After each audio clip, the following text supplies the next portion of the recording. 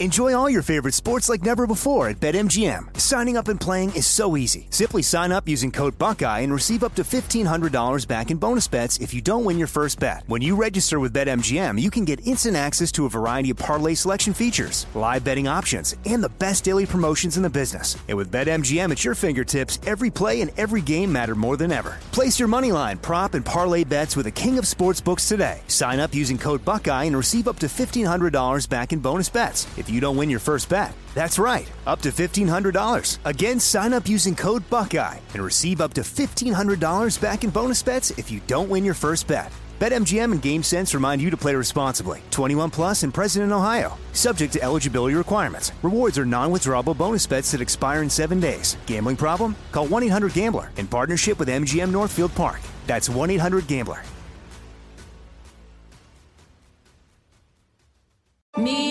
Focus Features presents Back to Black. I want people to hear my voice and just forget their troubles. Experience the music and her story. Know this, I ain't no Spice Girl. Like never before. That's my daughter. That's my Amy. On the big screen. I want to be remembered for just being me. Amy Winehouse, Back to Black. Directed by Sam Taylor Johnson. Rated R. Under 17, not a minute without parent. Only in theaters May 17th. Trinity School of Natural Health can help you be part of the fast-growing health and wellness industry. With an education that empowers communities, Trinity grads can change lives by applying natural health principles and techniques in holistic practices or stores selling nourishing health products. Offering 19 online programs that fit your busy schedule, you'll get training to help turn your passion into a career. Enroll today at trinityschool.org. That's trinityschool.org. When you buy Kroger brand products, you feel like you're winning. That's because they offer proven quality at lower than low prices. In fact, we guarantee that you and your family will love how Kroger brand products taste, or you get your money back. So next time you're shopping for the family, look for delicious Kroger brand products, because they'll make you all feel like you're winning. Shop now, in-store, or online. Kroger, fresh for everyone. Hey everybody, Robert Evans here, and I wanted to let you know this is a compilation episode. So every episode of the week that just happened is here in one convenient and with somewhat less ads package for you to listen to in a long stretch if you want. If you've been listening to the episodes every day this week, there's going to be nothing new here for you, but you can make your own decisions.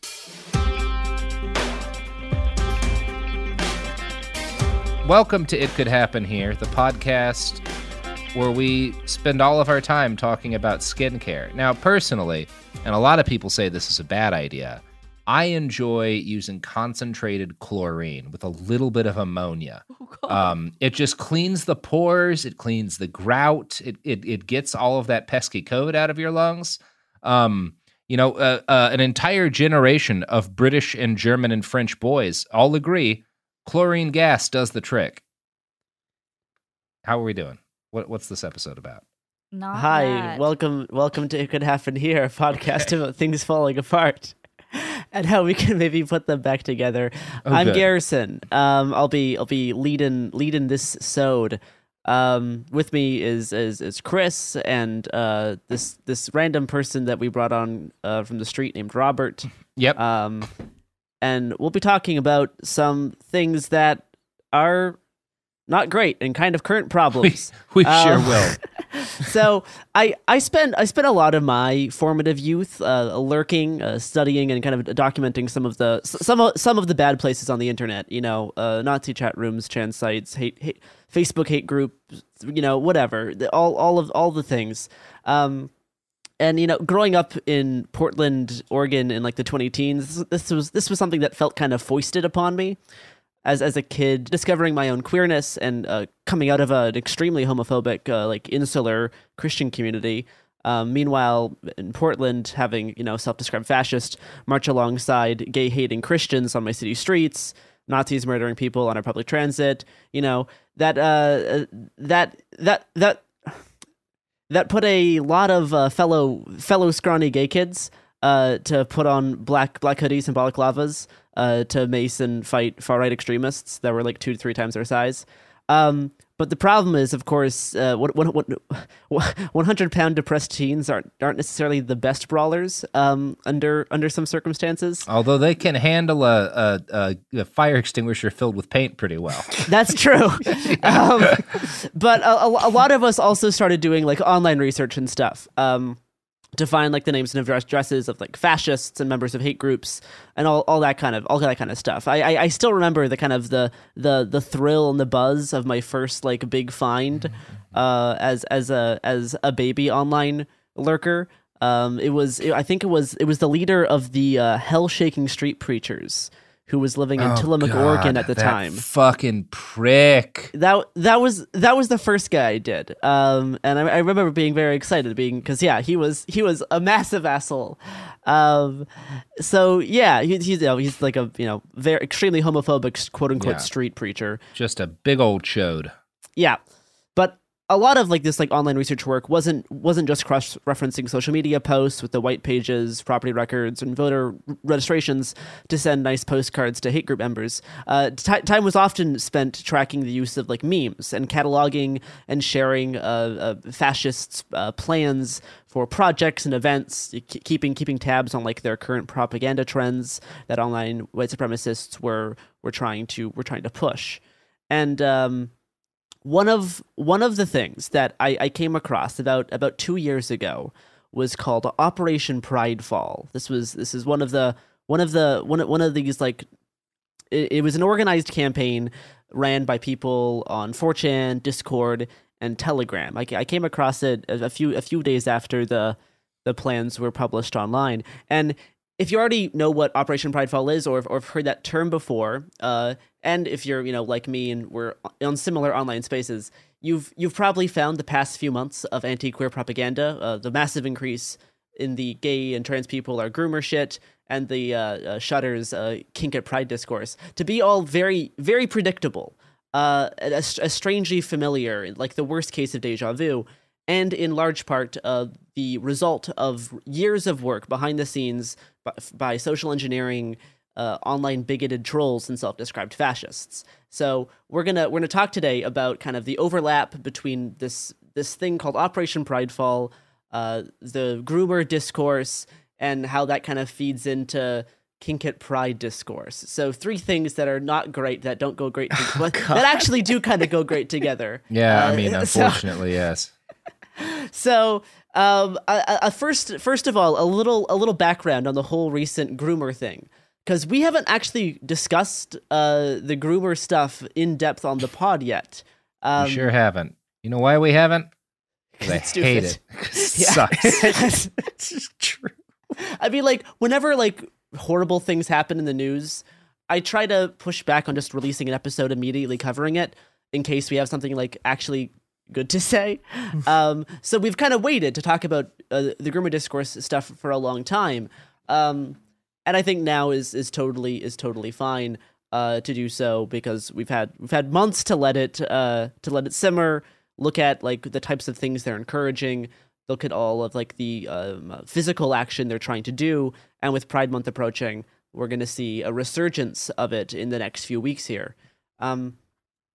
So, as mentioned in our week-long War on Trans People episodes, which was released like right before the new wave of the groomer shit accelerated. But in those episodes, we talked about the long history of conservatives and evangelical organizations promoting the false narrative targeted at parents and like concerned citizens that gay people, especially gay men, are more likely to be child predators than their heterosexual counterparts. Along with the idea that queer people are out to, quote, groom your definitely 100% straight child into being gay, right? So insinuating that they can then like have sex with them or something. But yeah, they're trying to scare parents to be like, gay people are out to get your kids. So it's the actual like idea of what being a groomer means changes based on who you're talking to. In part 2, I'm gonna quote a conservative writer who like admits this as such, but still defends the use of the term. Because at the very least, if they use grooming within the context of turning your, again, absolutely completely heterosexual child, into a gay person, thus they would, begin to hate you and resent you as a parent for your godly Christian values. They also consider that grooming.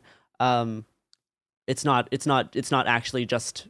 As a general rule, the attitude is if they do not turn out to be the exact kind of weirdo Christian as their parents, they were groomed by somebody, and it's merely a matter of picking the person to blame. Yeah, and all of that sort of rhetoric was extremely popular through like the 80s, the 90s, and the early 2000s. But then came the Noughts in the 20-teens, and this kind of had an attitude shift, and some of that started to go away. We got Queer Eye, we got Ellen. The rate of conversion therapy started to decline. It was getting banned in more states. There was more queer acceptance in certain sects of the church even. Of course, gay marriage went national in 2015. And eventually being like aggressively homophobic became like not a good look. It was not, you were not able to do that anymore and still be able to have, and do it as like, nonchalantly as you used to be able to, whether that's in your like TV show or whether that's you as a corporation, or some random other sectors of public life. But then of course Trump got elected 2016, year after gay marriage went national, and then there's this resurgence in far-right extremism, and the more kind of commonly accepted kind of nonchalant gay bashing of old gets passed down to the next freak down the line, which is trans people. So with that, the adage of like the disgusting groomer freaks are going to turn your kids gay turns into the gender ideology freaks are going to turn your kids trans. It's all the same stuff, just passed on to the next thing. So we have that like anti-trans and therefore anti-queer hate festering for a few years, and this inevitably opens up the door to just a revival of classic homophobia.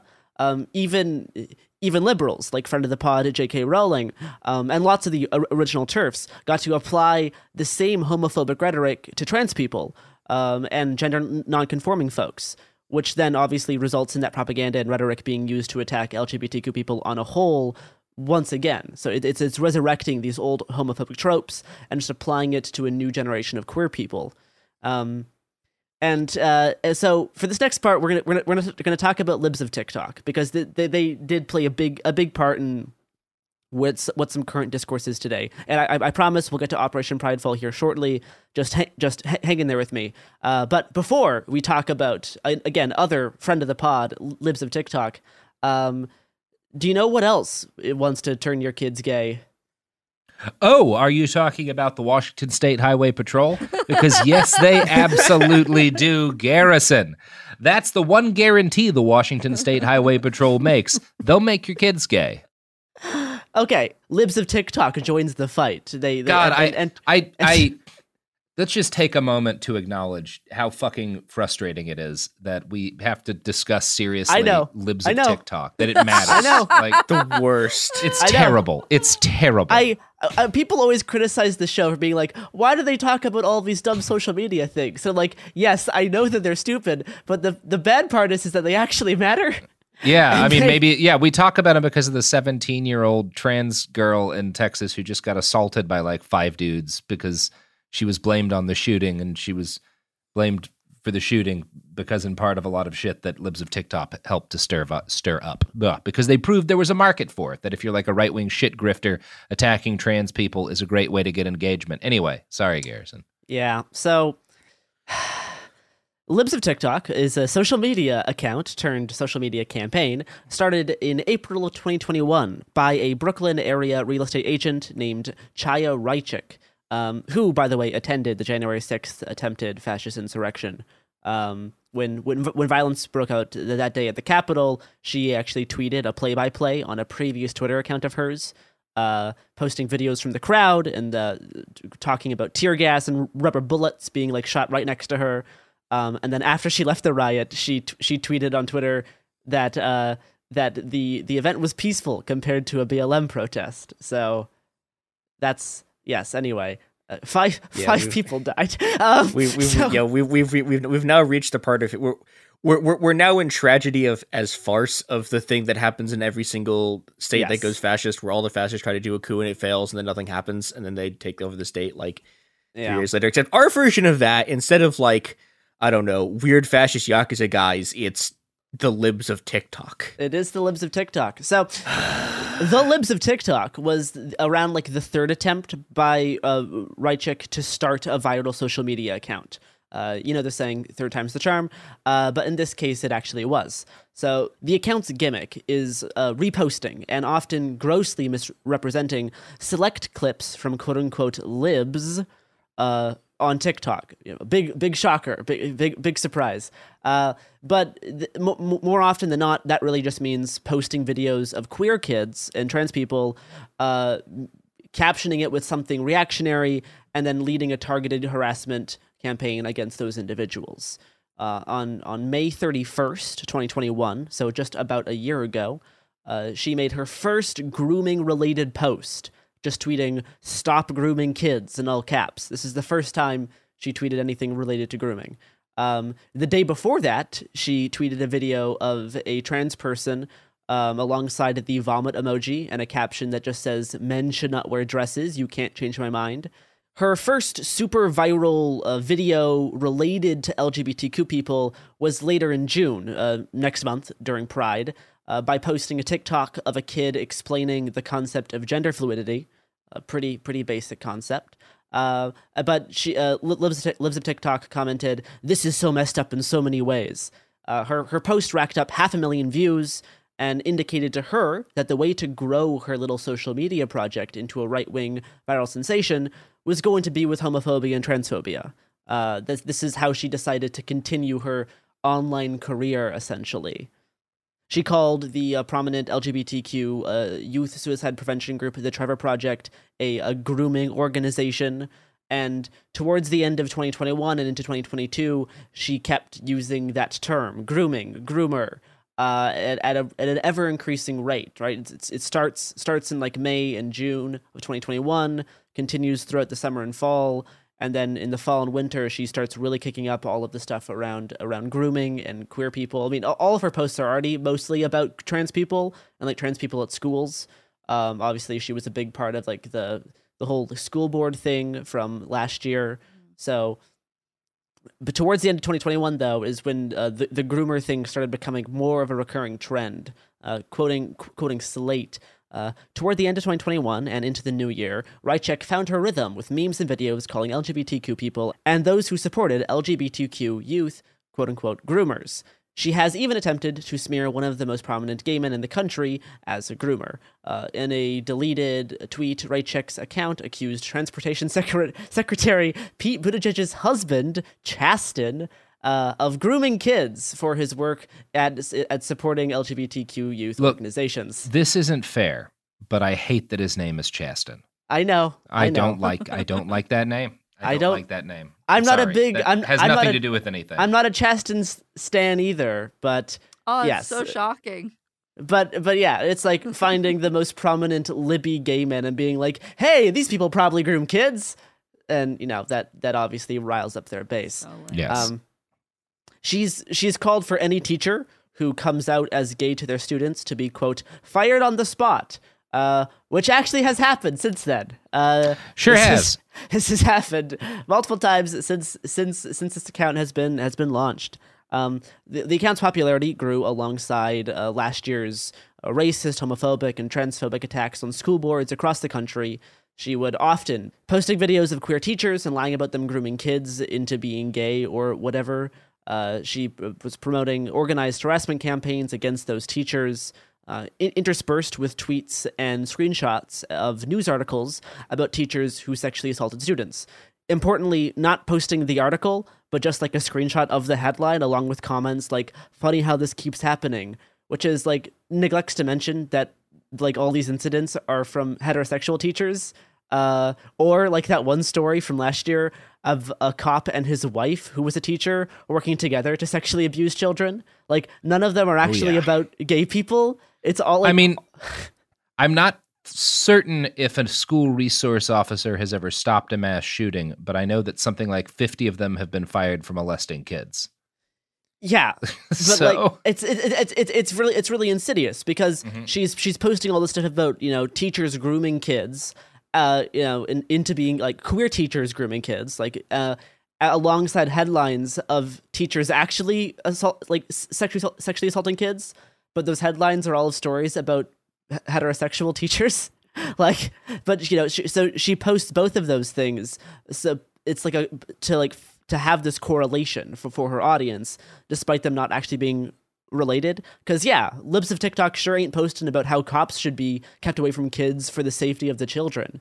Yeah, they're never going to post about how many people who do the grooming stuff have been arrested, because like several of the organizers of this whole like gay people or like grooming kids thing like have been arrested for child abuse since this started, which never gonna show up. No, it's not. It's never going to matter. But, you know, posting and lying about queer teachers grooming children next to headlines about teachers sexually abusing kids to manufacture this correlation, which is, of course, false, but it's still highly effective. Now, believe me, I would love to not talk about Twitter nonsense, but unfortunately, Twitter accounts like Libs of TikTok actually do play a massive role in shaping offline conservative politics. Libs of TikTok was very soon being interviewed by New York Post, being boosted by Joe Rogan, going on Tucker Carlson. Other Fox News hosts like Jesse Waters began featuring content straight from the Libs of TikTok Twitter feed. And Tucker encouraged his viewers to follow the account before it's banned if you want to know, quote, what may be happening in your child's school. Last March, when Libs at TikTok posted a video of a woman teaching sex ed to kids in Kentucky, like, you know, preteens or whatever, she called the woman a predator. And the next evening, the same clip was featured on Laura Ingram's Fox News program, with the host saying, "When did our school, any schools, become what are essentially grooming centers for gender identity radicals?" So yeah, this is just content straight from Libs of TikTok being put onto the most watched news programs in the world. And as we'll see, also being taken in by some of the most powerful conservative politicians. Mainstream conservative politicians quickly joined in the tooting of the Libs of TikTok grooming horn. Obviously, Ron DeSantis is a big part of this. One of Florida Governor Ron DeSantis' top aides and press secretary is a huge fan of Libs of TikTok, and is in frequent communication with them. Quoting the Washington Post, quote, "By March 2022, Libs of TikTok was directly impacting legislation. Ron DeSantis' press secretary, Christina Pershaw, credited the account with, quote, opening her eyes and informing her views on the state's restrictive legislation that bans discussion of sexuality or gender identity in kindergarten through third grade, referred to critics as the Don't Say Gay bill. The bill has been, unquote. So this bill has already been used to get middle school teachers fired for saying that they are not straight. And you'll notice that middle school is not in kindergarten through third grade. So remember when we were all saying, hey, it actually doesn't matter that the bill says it's only up for kindergarten through third grade. It's just going to be applied for anyone. Yeah, turns out we were right. So the bill's already been specifically cited in the firing of multiple teachers from Florida for just not conforming to the heterosexual Christian hegemonic worldview. And Libs of TikTok is still currently among the most prominent influencers affecting actual material conditions and shaping both the rhetoric and propaganda while impacting legislation. Friend of Libs of TikTok and DeSantis' press secretary, Christina Pershaw, has said, quote, the bill that liberals inaccurately call Don't Say Gay would be more accurately described as an anti-grooming bill. If you're against the anti-grooming bill, you probably are a groomer, or at least you don't denounce the grooming of 4 to 8-year-old children. Silence is complicity. This is how it works, Democrats. This is how it works, Democrats, and I didn't make the rules. So yeah, see how we have see how that works? You call the Don't Say Gay bill a anti-grooming bill, so then anyone who criticizes it is now a groomer. Isn't that a fun way to play with words? Isn't that nice? That is a fun way to play with words, Garrison. I love it. So the past few months, we've seen this, queer people are groomers meme reach seemingly never before seen heights, and at the very least is the highest and most mimetic it's ever been in the past 2 decades. and it's really building off of all of the kill your local pedophile shit, right? It sure is. It's Robert, do you want to briefly talk about kill your local pedophile? I mean, it's a bunch of bumper stickers. It's a slogan. Like, I know dudes who are not at all fascists and say that because they're like new dads and they're horrified at but like the whole, like the core of it is this right wing, and it kind of started off in like the sort of libertarian gun nut communities, but it's really used a lot as sort of, it's a group that you can talk about doing anything to. You can talk about killing, you can like fetishize murdering.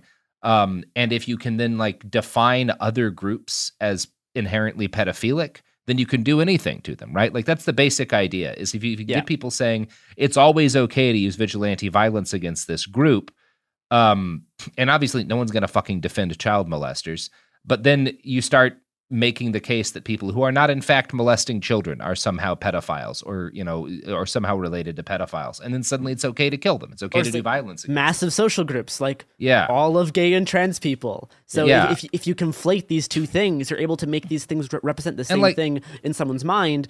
That makes homophobia now not a bad thing, but like a moral imperative. Like you have to be homophobic because these people are grooming children. Yep. And you get this interesting thing too, which like there are people who are like not quite as far in who will say I see things a lot where it's like someone's like, oh well, I don't have a problem with gay people, but like they shouldn't groom kids, and it's like, yep, that's not what's happening, bro. Yeah, no. Do you know what else doesn't groom kids? I mean, the Washington State Highway Patrol definitely does, Garrison. But let me tell you, if you want somebody to groom your children, the Washington State Highway Patrol will do that. But you know what they won't do is protect those children in the event of danger, because that might endanger them. So, no, well, look. Sometimes, right? Someone is killing your kid, and you need to get pepper sprayed. Mm-hmm. And when that time calls, you will beg for the Washington Highway State Patrol. Well, you'll beg for a different police department, but when those police get in trouble because of their failure to act, then the Washington State Highway Patrol will show up to protect those cops. Anyway, here's some ads. We are back.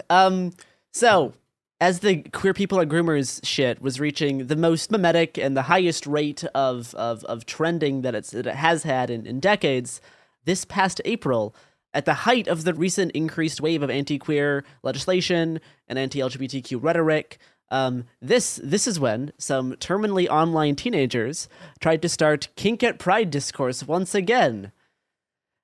And I do not want to talk about this, but I've written stuff about it, so I'm going to.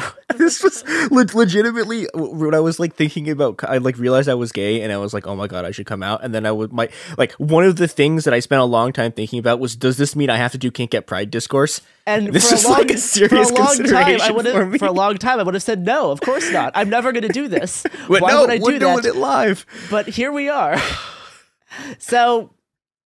Anyway, doing kink at pride discourse then, and even still now, while the anti-queer onslaught is accelerating at the highest pace it's had in years, sure seems to be like dumping fuel on the fire. What's up with that, kids? Why? So anyway, the discourse itself revolves around whether kink apparel or paraphernalia render the pride space unsafe for minors or quote-unquote non-consensual observers. Heavy quotation marks there, by the way. But also it is heavily rooted in assimilationist and respectability politics and a push for LGBTQ people to be seen as more acceptable or more normal while still existing in a heteronormative society. And now, obviously, I'm not a fan of this discourse happening in the first place, especially now. Like, why are you doing it now during all the groomer stuff? Stop it. Stop it. Don't do that. Quit it. Why are you doing this? But first of all, I also want to point out how this entire discourse runs on the same train of thought that fuels all of this groomer stuff in the first place. It's picking at the same part of human brains. So I'm gonna read this post that went super viral about a month ago that sparked the new wave of this much frustrated discourse. Quote, LGBTQ youth being uncomfortable with kinks at Pride is not homophobia. Kinks at Pride might have been fine if this was still the 1900s, where adults were the only ones attending Pride, but it's not the 1900s anymore, and now kids are way more involved in celebrating our identities. The celebrating our identities part there is really important, and we'll talk about this more soon, but largely in the past 20 years, there's been this shift with queerness and sexual orientation being less about who you fuck and more like a personality aspect or a social identity with a branded aesthetic. It's which is in some ways good. Like it's some ways good that people are more able to express themselves however they want. But kids at school aren't getting bullied for being gay anymore, which again is good. Well, less than they were. They're getting bullied less, somewhat, depending on where you live. Yeah. But it's also it's made people forget the whole gays bash back or gays don't bash back but shoot first. It's forgot. We don't have that. That's not as a core component of queerness anymore, because queerness is now able to be kind of more safe and sanitized. And it's a personal identity in a way that it's not just about who you fuck anymore. It's like this personal identity aspect, which I'm not saying is bad. It's just that there's this thing that's happened that's changed the way we talk about sexual orientation. Hey, quick pause. This is Garrison from the future here, just popping in to clarify a bit on what I mean regarding this note on identities and identifying as various shades of queer. What I'm getting at is that when observing some of the baby queers around my age, or maybe a bit younger, queerness is seen as a more available option for young people when putting together their personality or sense of self, and more separated from the nitty-gritty details of who you fuck, now that queerness is generally more tolerated. Now, don't get me wrong, I do like the idea of being free to choose queerness.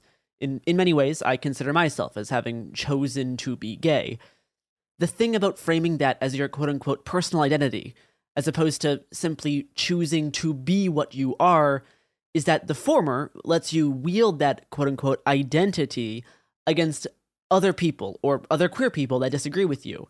It's this thing where queerness is filtered through the lens of brands and brand recognition, which is definitely made worse by social media, dating apps, personal profiles, and personal bios. And it's part of this cultural push to have everyone create their own personal brand. And I don't want to identify as genderqueer. I just am genderqueer. I don't identify as gay. I just like cat boys, therefore I am gay. It's a different ontological framing, and one that I think is less susceptible to heteronormative assimilationist ideas and the capitalist marketing to queerness as a brand or as a market demographic. If your queerness is a personal identity that's more sanitized, more approachable for a heteronormative society, then you get to use your identity to attack gay people whose queerness is more based in deviant sexuality and alternative communities. I'm gonna read the follow-up tweet to this thing that sparked the new discourse. Quote, "Not even all LGBTQ adults are comfortable with seeing kinks at Pride. There's nothing stopping you guys from adjusting or having after events strictly for adults who want to partake in that. Y'all need to adjust so that every LGBTQ person feels comfortable attending." So let's just do some queer history here for a sec. The first Pride was a riot. On that night in June in 1969, nice. The police raided the Stonewall Inn, one of the largest private gay clubs in the U.S. at the time. The patrons of the bar, trans women of color, homeless queer teens, drag queens, lesbians, and leather daddies, fought back. Lots of trans teenagers threw bricks at cops, and a fair number of those trans teenagers were also sex workers. Kink, including, leather daddies and lots of aspects that we now view as kink or BDSM, has been a part of Pride since its literal inception, way back in 1969. And while drag isn't considered kink now in 2022, it still is considered sexually deviant. But back in like the 20th century, in 1969, New York City still had laws that prohibited cross-dressing. So drag used to be way more kinky than it is now. And like basically all queer sex used to be unacceptable kink. And it was illegal. It was literally illegal, or just a crime. And it was a crime in Texas until like 2003. I think the law's still in the books. Right around when I graduated high school. 2003 was when the Supreme Court said that it's no longer an enforceable law. Also, it might go back Texas, to being it's illegal again. And it's illegal. It's still illegal to own more than 5 dildos. Yeah, is it 6 or is it 5? I think it's 5, but it might be 6. So, like, all queer sex used to be unacceptable kink, and many logistical aspects of gay fucking used to happen in public. I'm gonna quote an article from them.us. Quote, "For some people, gay rights and gay liberation do not hinge on particulars of sexual desire. For years, I've heard that we aren't just our erotic identities. But for many of us, it does begin there, and it does revolve around the ways we organize our erotic choices. Before LGBTQ plus people had pride parades, our community spaces were not just bars, but cruising spots like bathhouses, dungeons, and public restrooms. It should be no surprise that many queer folks find their sex lives and their sense of community to be intertwined. BDSM, subversive sexuality, and leather culture have enjoyed a long history within the LGBTQ rights movement. They are inherent expressions of queer culture and sexuality. Being free to signal your sexuality out in the open within a queer context is the entire point of pride." Unquote. So, like, all of this discourse around pride and kink at pride reflects a modern but regressive idea that sexuality is inherently damaging to see, experience, or think about in a public context, especially if that sexuality is inherently queer. And there's this other idea that we see a lot of in this type of discourse, and it's mirrored a little bit with like the groomer stuff too, that if you see someone quote unquote engaging in kink, and like in the case of pride, that's like what? Wearing a collar, a harness, or a pup mask, that just the act of observation is somehow a violation of consent. And it's really frustrating because indication of sexuality in a non-vanilla sense, while in public, is not a violation of consent. Like, I didn't consent, quote unquote, consent to see the rainbow cops, right? But public indication of sexuality is not a consent violation. And again, indicating sexuality is like the entire point of pride. Weaponizing, quote unquote, consent to call out people that we see but don't interact with, who are, quote unquote, dressed too sexual in our own mind, is bad for multiple reasons. It also potentially dilutes legitimate claims of non-consent in cases of actual sexual violence. And it's like this thing, like, if you look at someone in a pup mask, there is no consent violation there. That's a really weird thing that people talk about, and it's not like I'm not trying to start fights on the internet with like these tender queer children. Because like, and I don't want anyone to find like these like, you know, months old posts and start harassing these people. But that post has like over 30,000 likes and thousands and thousands and thousands of retweets. And it basically just repeats like old queer bashing talking points that conflate kink and queer visibility with public sex that endangers children. And like conflating gays being visible and semi-clothed with being like dangerous to children are the same talking points that it gets used for book bans, conversion therapy, and the Don't Say Gay bills, right? This idea that if you look at a gay person shirtless, that's dangerous to a kid. That's the same underlying motivation that fuels all of this groomer discourse. It's the whole thing where it's like, I'm okay with gay people, I just don't want to see it, right? It's like that idea in and of itself is like is still like exists on that, you know, I didn't consent to look at it type of thing. You know, there's this other tweet from somebody being like, forcing people to see kinky stuff without consent is really weird. I'm sorry, but I don't want pup masks at pride events for families. I saw that shit in real life and it made me uncomfortable. Don't involve other people in their kinks if they don't consent. And like looking at someone in a mask isn't involving you in any of these kinks. If you're looking Also, at someone in a like- leather mask, if that makes you uncomfortable, that's your problem, You not don't anyone else's. have a right to not be uncomfortable with how people look or are in public. Look, every time I go out into the world, I see something that makes me uncomfortable. I see a lot of people with children. Now, do I think it should be illegal to have children? No. Yes, but we it do. is. I do think that it should be. It should be illegal. Exactly. So look, we all have to deal with things that make us uncomfortable. Look, we have a clear solution here. The way to deal with events not being family friendly is to get rid of families. That's exactly right. We have to eliminate the concept of the family. Yeah, come on. Communist Manifesto. This is 101 shit, people. We can do this. You were quoting from the Communist Manifesto, huh? Okay, that's interesting. That's not where I got it from. But I feel like a lot of these people, many of them like young teens, who are complaining about being forced to look at quote unquote inappropriate things at Pride, have never actually been to a Pride.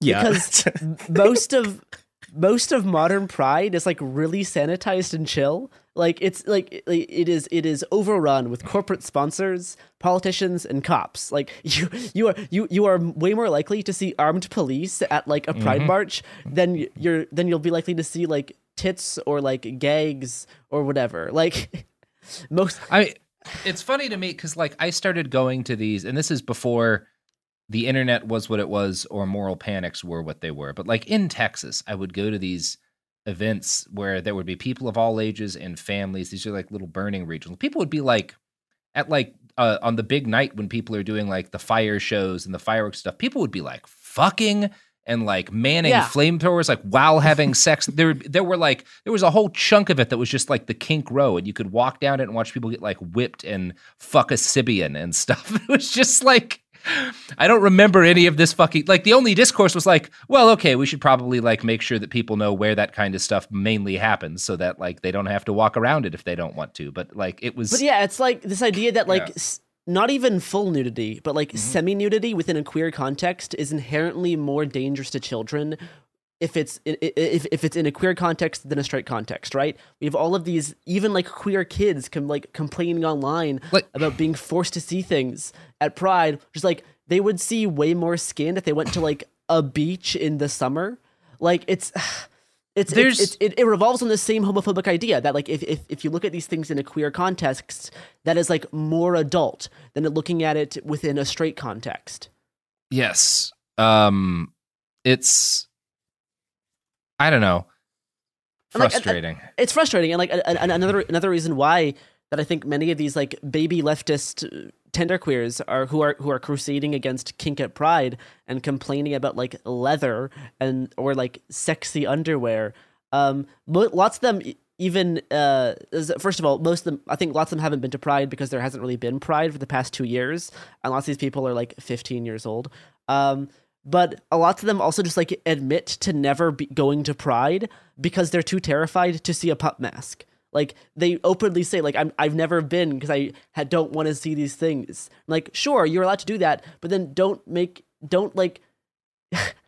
campaign against kink at Pride, which will result in your posts getting used by like homophobic trolls and bigots. I don't go to Chicago because I don't want to see a deep dish pizza, but I don't try to ban them. Like I understand that that's the thing you people like. Like the first time I saw a pup mask was at fucking Comic-Con. Like it's it's not, you don't see like ban pup masks from Comic-Con. Like what? Like these people, like these kids are basing their fears off of like a few viral photos that are often shared in a disingenuous context. Now we'll talk about these photos in a bit. But, you know, these people are like 15 years old, have never been to Pride, and are just like simply terrified of like actual sexuality. Like they engage with queerness as like a personal identity and stuff. But once they get into like the nitty gritty of like sex, that makes them really uncomfortable because they're teens, because they're kids. That's okay. You can be uncomfortable with sex. That makes sense. That is appropriate for your age.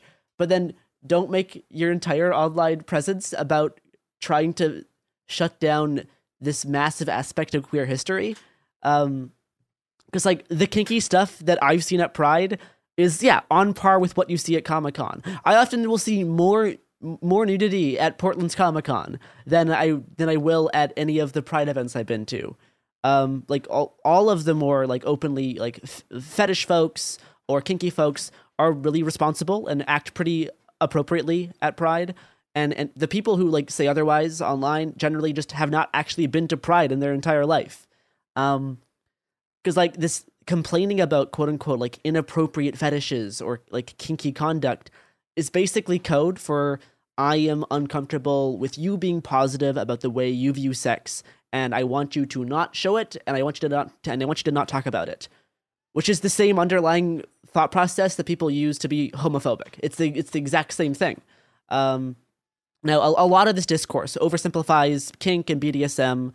Right, queerness can be about love. It can be about sexual attraction, and both. Or sometimes for like asexual people, in lacking one or the other, or both. But by that same token, right, kink, leather, and BDSM aren't all exclusively about sex. To a large extent, they're also about community building. And I just think these like earnest think of the youth arguments are very silly, because even when it comes to youth, because if you're uncomfortable with things, that's totally fine.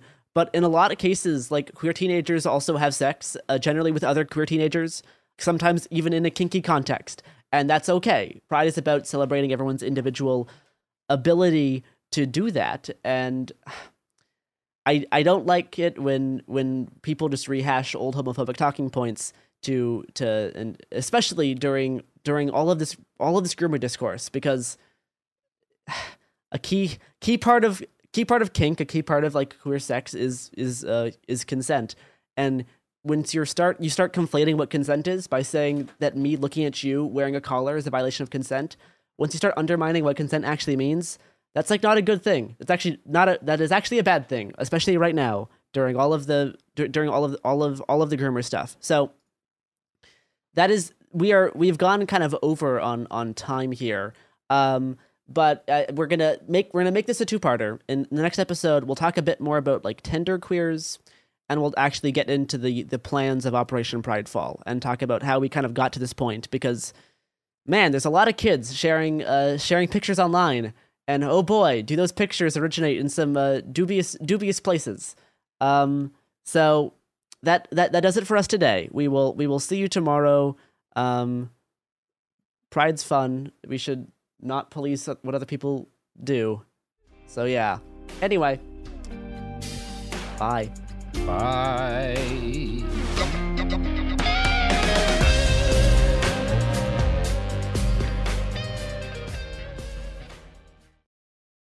Enjoy all your favorite sports like never before at BetMGM. Signing up and playing is so easy. Simply sign up using code Buckeye and receive up to $1,500 back in bonus bets if you don't win your first bet. When you register with BetMGM, you can get instant access to a variety of parlay selection features, live betting options, and the best daily promotions in the business. And with BetMGM at your fingertips, every play and every game matter more than ever. Place your moneyline, prop, and parlay bets with the king of sportsbooks today. Sign up using code Buckeye and receive up to $1,500 back in bonus bets if you don't win your first bet. That's right, up to $1,500. Again, sign up using code Buckeye and receive up to $1,500 back in bonus bets if you don't win your first bet. BetMGM and GameSense remind you to play responsibly. 21 plus and present in Ohio. Subject to eligibility requirements. Rewards are non-withdrawable bonus bets that expire in 7 days. Gambling problem? Call 1-800-GAMBLER in partnership with MGM Northfield Park. That's 1-800-GAMBLER.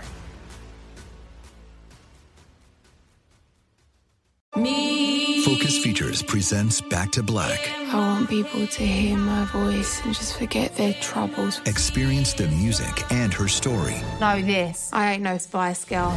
Like never before. That's my daughter. That's my Amy. On the big screen.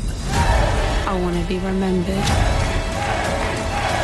for just being me. Amy Winehouse, Back to Black, directed by Sam Taylor Johnson. Rated R, under 17, not a minute without parent. Only in theaters May 17th. This is Amy Brown from 4 Things with Amy Brown. Today, healthier is happening at CVS Health in more ways than you've ever seen.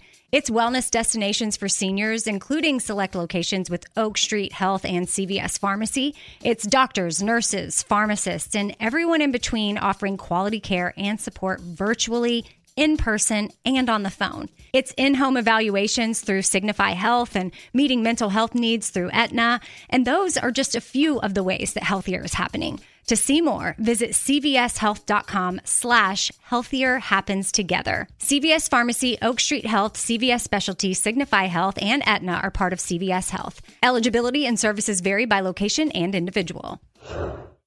Trinity School of Natural Health can help you be part of the fast-growing health and wellness industry. With an education that empowers communities, Trinity grads can change lives by applying natural health principles and techniques in holistic practices or stores selling nourishing health products. Offering 19 online programs that fit your busy schedule, you'll get training to help turn your passion into a career. Enroll today at trinityschool.org. That's trinityschool.org.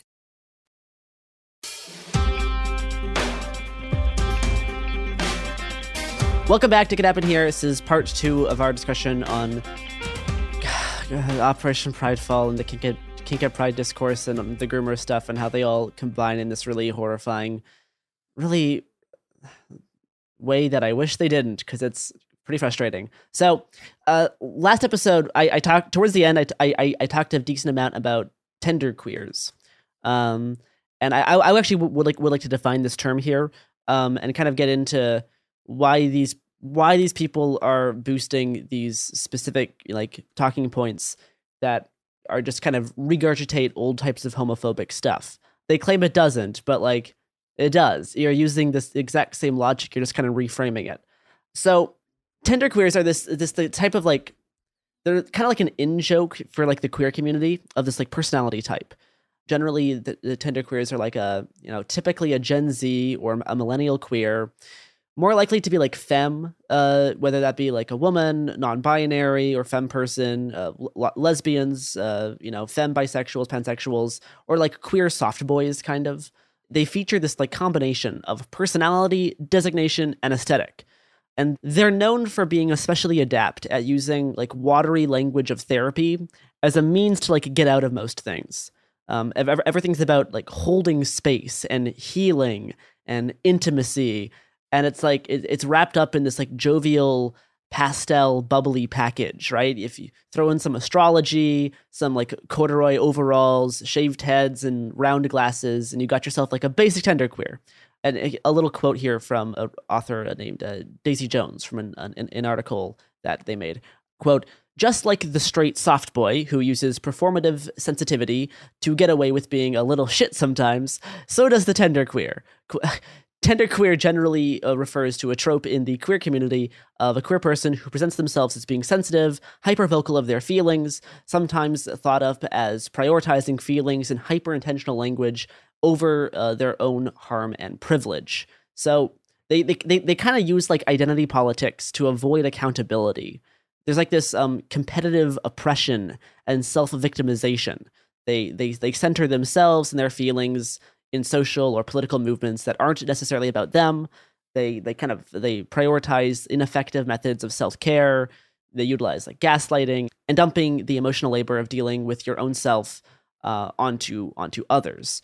Like genderqueers they're known to like mask toxicity and manipulativeness in the performative language and aesthetics of social justice. They have this like performative, soft hypersensitivity and use identity politics to kind of call out or avoid things that make them uncomfortable, and will publicly declare those things as problematic in an attempt to force others to conform with their own will.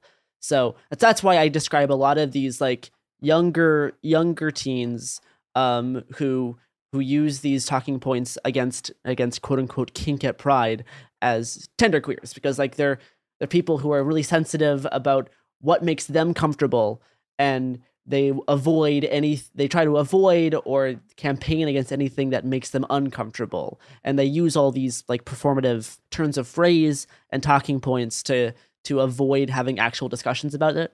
It's this like weaponization of their marginalized identity as a shield to avoid accountability or to deflect against people challenging them for abusive behavior, or in the Pride case, this like internalized homophobia.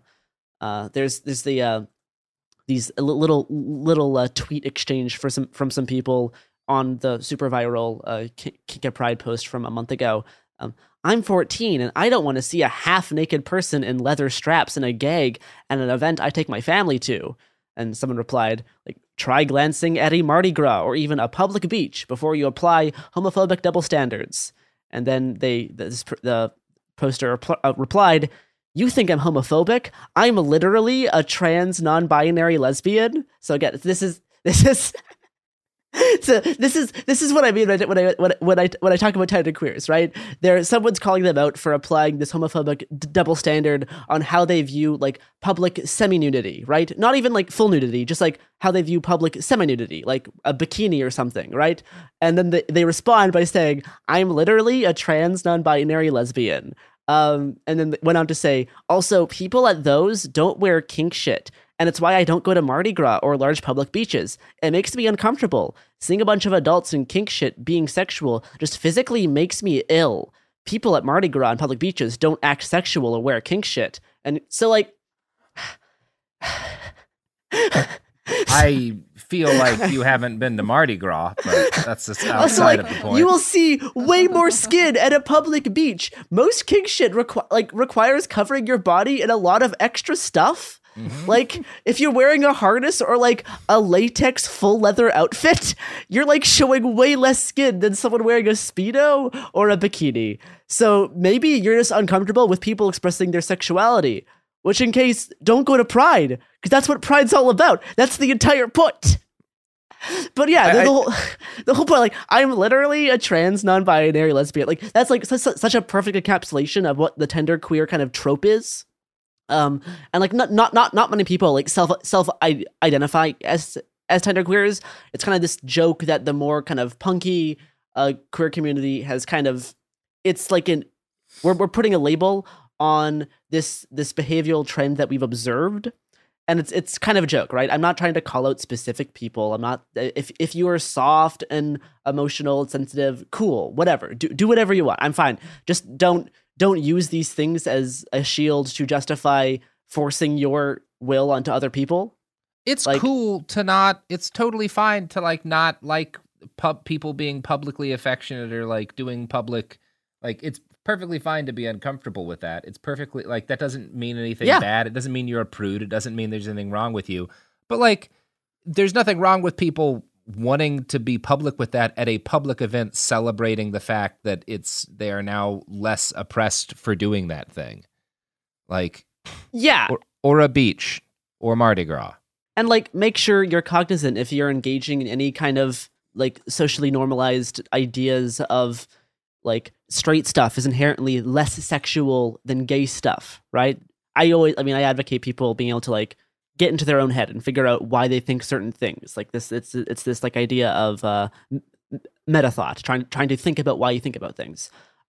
So if you're more uncomfortable with two men kissing than you are with than one man and a woman kissing, you should think about that. You should be like, even as a trans non-binary lesbian, if you're more uncomfortable looking at two men kiss, you should think about what social conditioning has caused this to happen, because that's something that people have been pushing for a long time, is that, yeah, gay stuff is like more adult or more mature than queer stuff.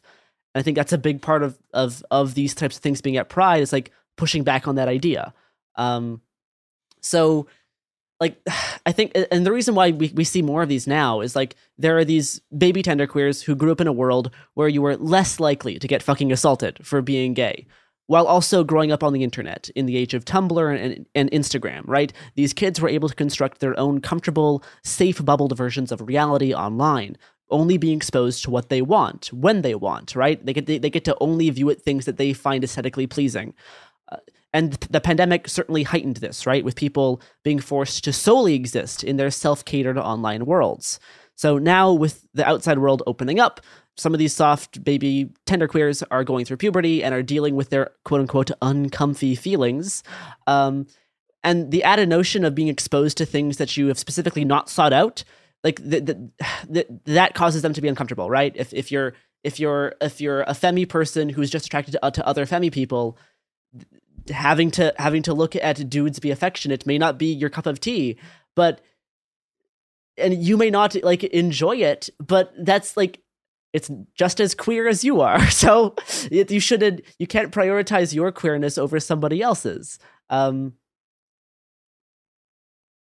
it's like there's this collection of baby gays that gets uncomfortable being reminded that people, like especially people whom they are not personally attracted to, have sex. It's like if they're reminded that this happens and they don't like it, it's like it feels like they have this sort of like anxiety just about just looking at something that they perceive as sexual in nature, right? And for them, this includes other but differently queer people wearing leather or being semi-nude, like dudes being shirtless or women being shirtless. For like, I think that's a whole other double standard that should be pushed back upon.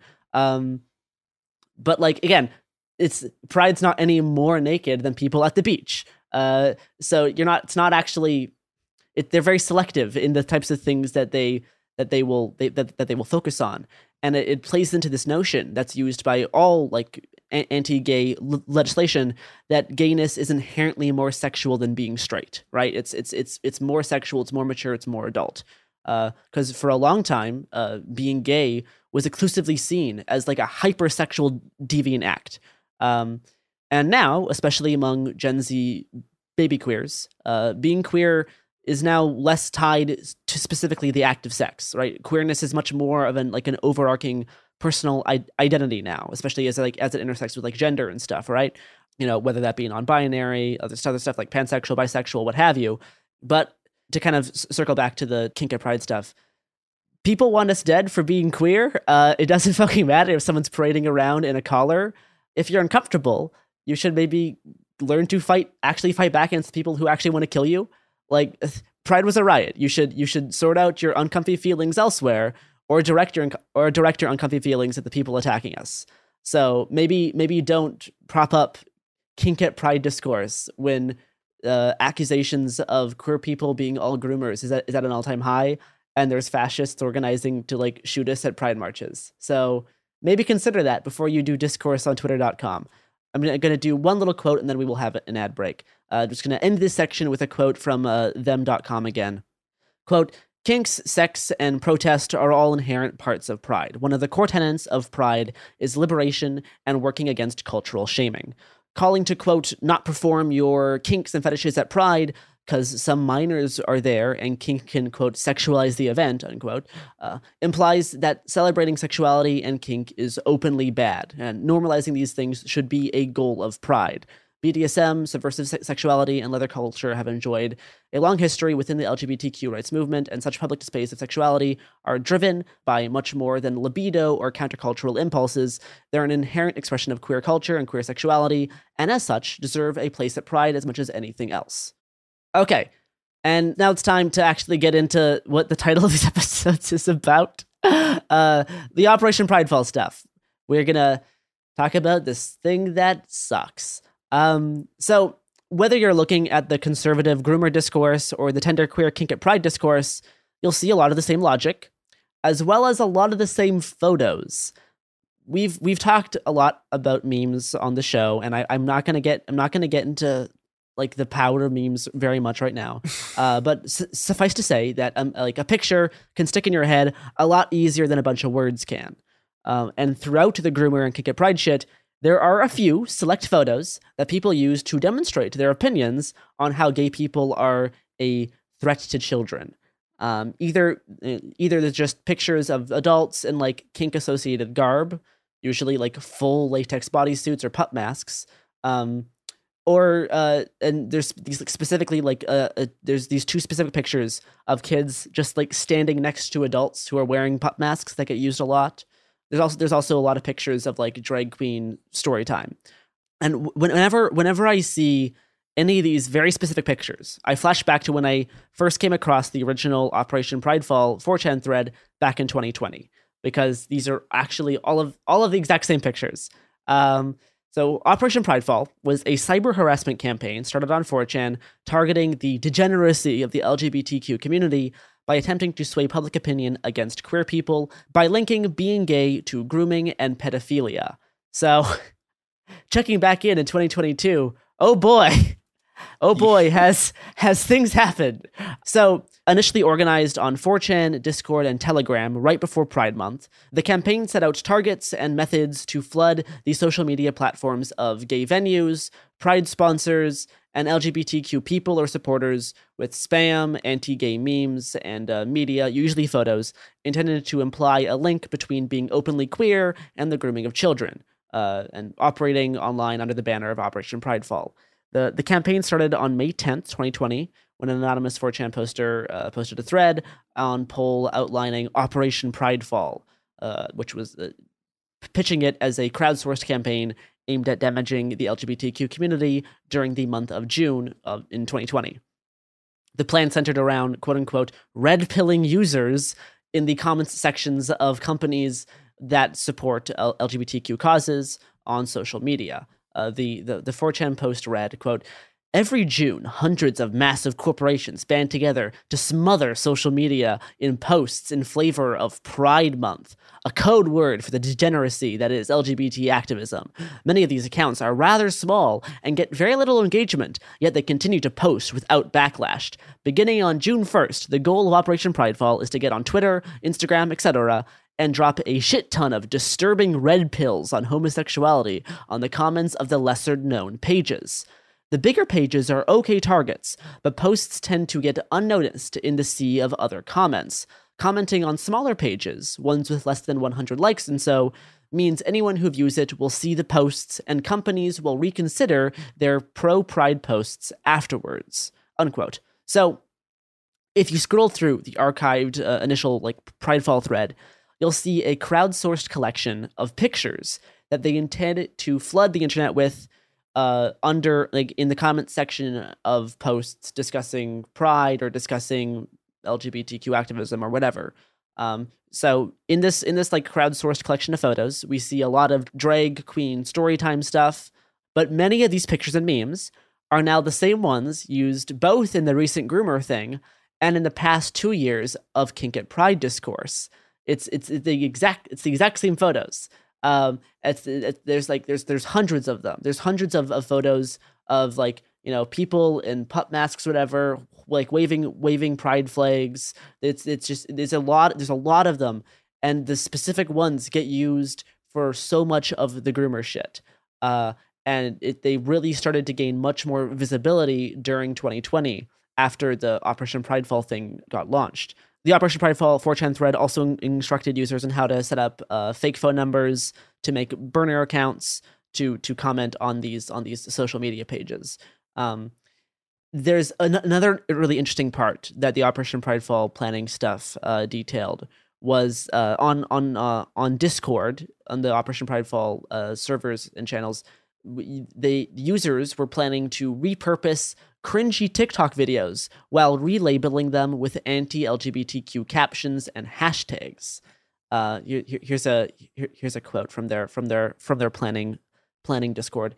An additional idea: we can red pill Zoomers on TikTok and literally build a fucking puppet army to fuck the shit out of millennials. We should expand this operation to as many social media outlets as possible in order to maximize effort. Let's operate like this. On TikTok, convince any Gen Z sibling or relatives to do some kind of shitty jester, charade / horror dance, and then add LGBTQ critical captions on top of it and repost it under trending hashtags. So you see elements of this exact strategy mirrored 1 year later in Libs of TikTok by getting videos of people being, kids and kind of cringy, because kids are kind of cringy, but videos of kids on TikTok and mischaracterizing, TikTok videos and adding LGBTQ talking points on top of them to sway the public opinion of queer people. It's the exact same strategy.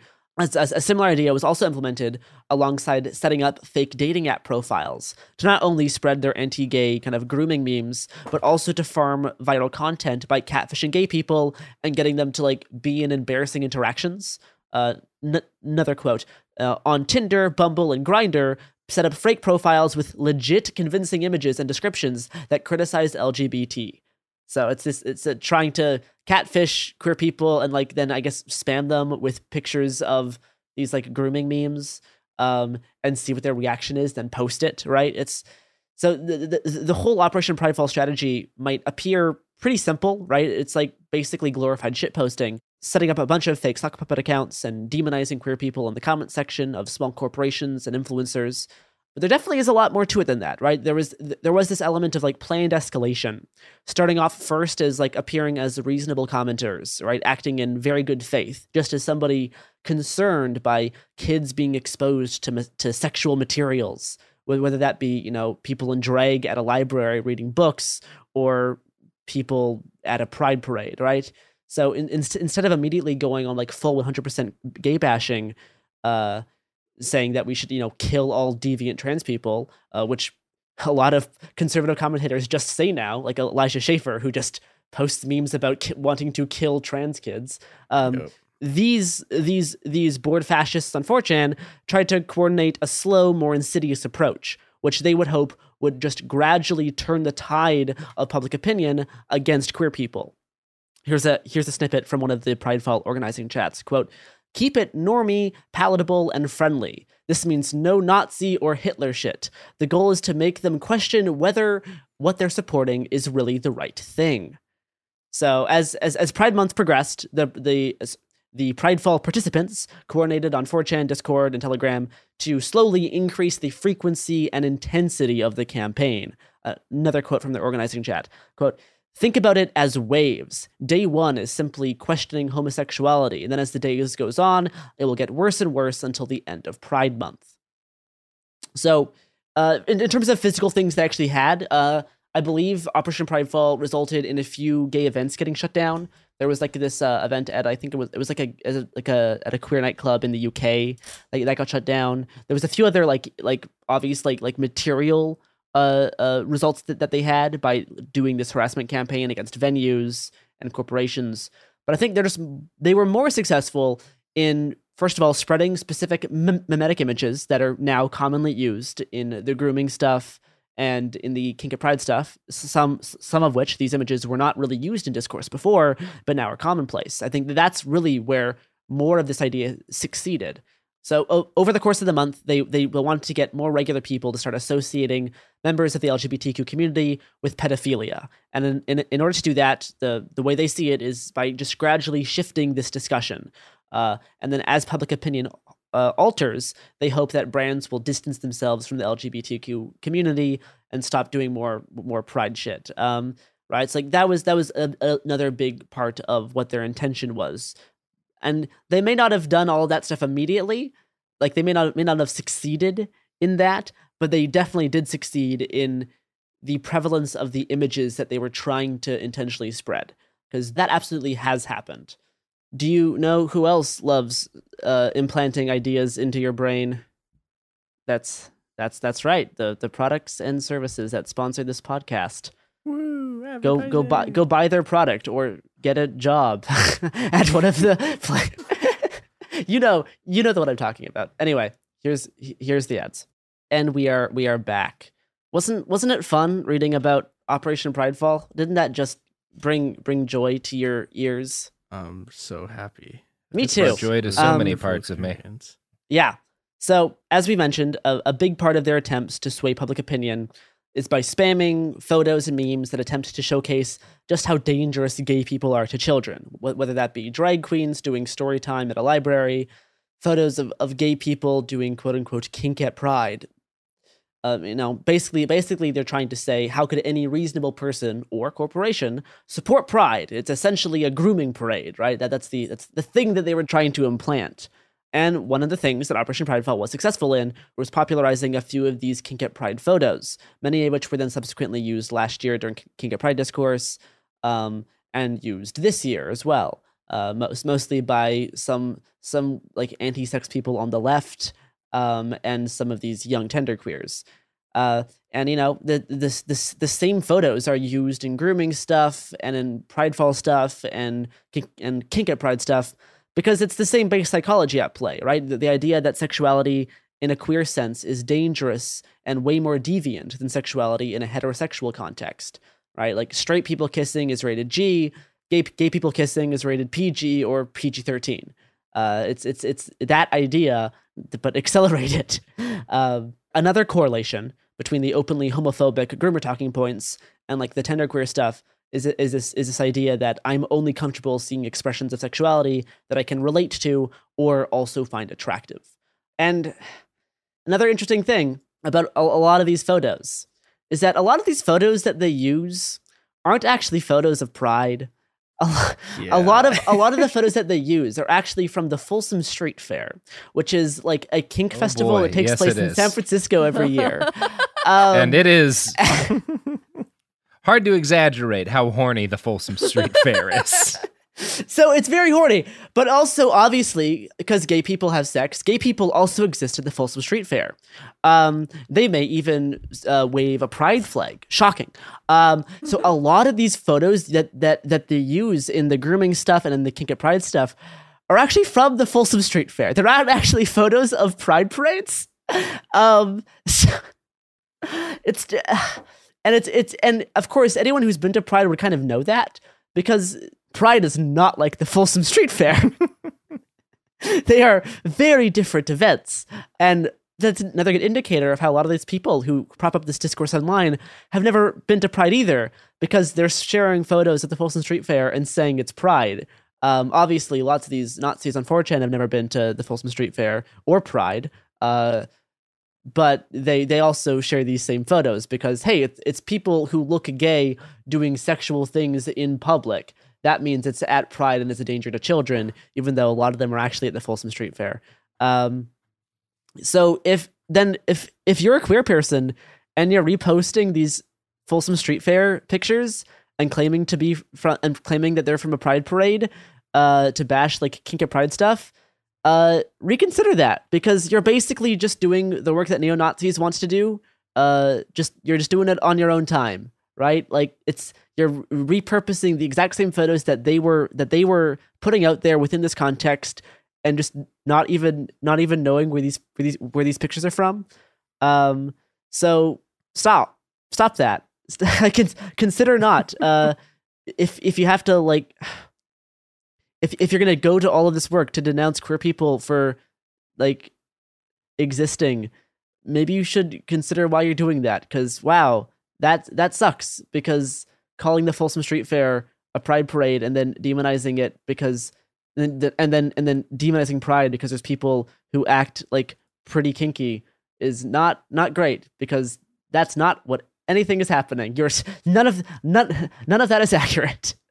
So it's really frustrating to look at all of the ways these things combine, because you get tender queers sharing Folsom Street Fair pictures, you get conservative politicians sharing them, all calling them Pride stuff. Which again, like a lot of the stuff you see there isn't even like a lot of the pictures don't even have like full nudity.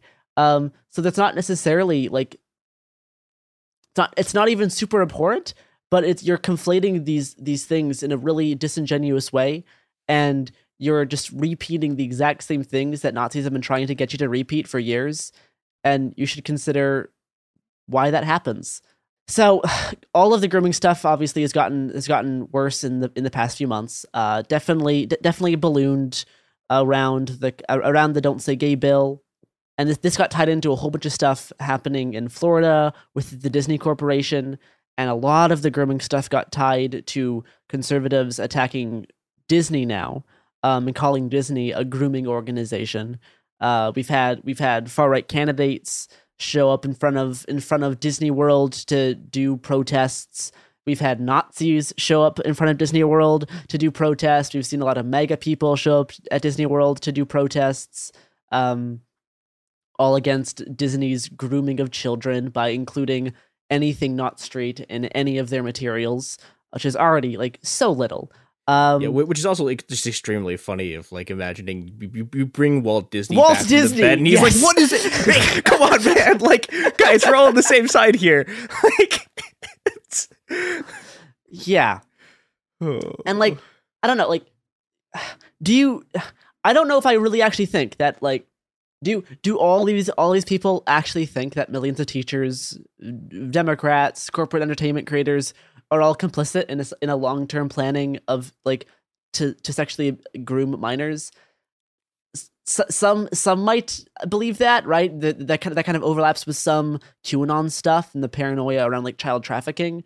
But I think others understand that they're kind of being hyperbolic and they're being inflammatory to get people angry and to get people like very, very like active in their hatred of gay people, right? They needs to old school homophobia kind of became a bad look. They need to find a new way to rebrand it, and now it's with this groomer stuff and like gay teachers, trans teachers, right? Gender identity stuff, right? A lot of it is now wrapped up in like trans issues. But I want to read this quote by a right-wing writer named Rod Dreher. It was cited in The Atlantic, and I think it's actually a really good look at how the people who are smart on the right, how that they are intentionally using this grooming label. Quote, about the term groomers. It's usually used to describe pedophiles who are preparing innocent kids for sexual exploitation. I think it is coming to have a somewhat broader meaning. An adult who wants to separate children from a normative sexual and gender identity, to inspire confusion in them and to turn them against their parents and all the normative traditions and institutions in society. It may not be specifically to groom them for sexual activity, but it is certainly to groom them to take them on a sexual/gender identity at odds with the norm. Which really, I think that quote really showcases what's going on in their brains there. Yeah, well, and this is something I think like Dreher, like Rob Dreher in particular, doing this I think is a really bad sign, because I mean, for people who don't know who Rob Dreher is, he's like a weirdo Catholic guy. He's been like a right wing like Catholic. I think he's a right wing Catholic sort of columnist for a long time, and like, you know, if you go back to like 2017, his big thing was this thing called the Benedict option, which was basically like, okay, so like secular societies become corrupted, like Christians should just pull out of it, right, and go live with their own communities. That could be sort of like you know, if we've lost this world, we have to like create a new world in which we can live our own sort of like Christian truth or whatever. And he was in this long running kind of like battle with a sort of like, I guess like openly phalangists, kind of like openly fascists. I mean, not quite openly fascist, but like people who are reading like what's his name, people who are reading Schmidt and like the Nazi lawyers, who were like, okay, well, instead of, as opposed to this thing of like, we're Catholics, we're going to pull back from the world. Their thing was we're going to use like the state to enforce Christian doctrine, and Dreher had sort of like fought that. And the fact that Dreher is now just full on in this grooming shit, right? That is really bad. Yep. And like, and again, you know, if you want to go back into sort of our history, right? Like this is the kind of flip that happened that brought the evangelicals into the political scene, right? Like you have this flip from like people being like, well, the rapture is coming and society's impure, so we're not going to be politically engaged, to, oh, hey, look, we can use the state to just like destroy our political enemies and create the kingdom of heaven on earth. And yeah, this is not good. This is.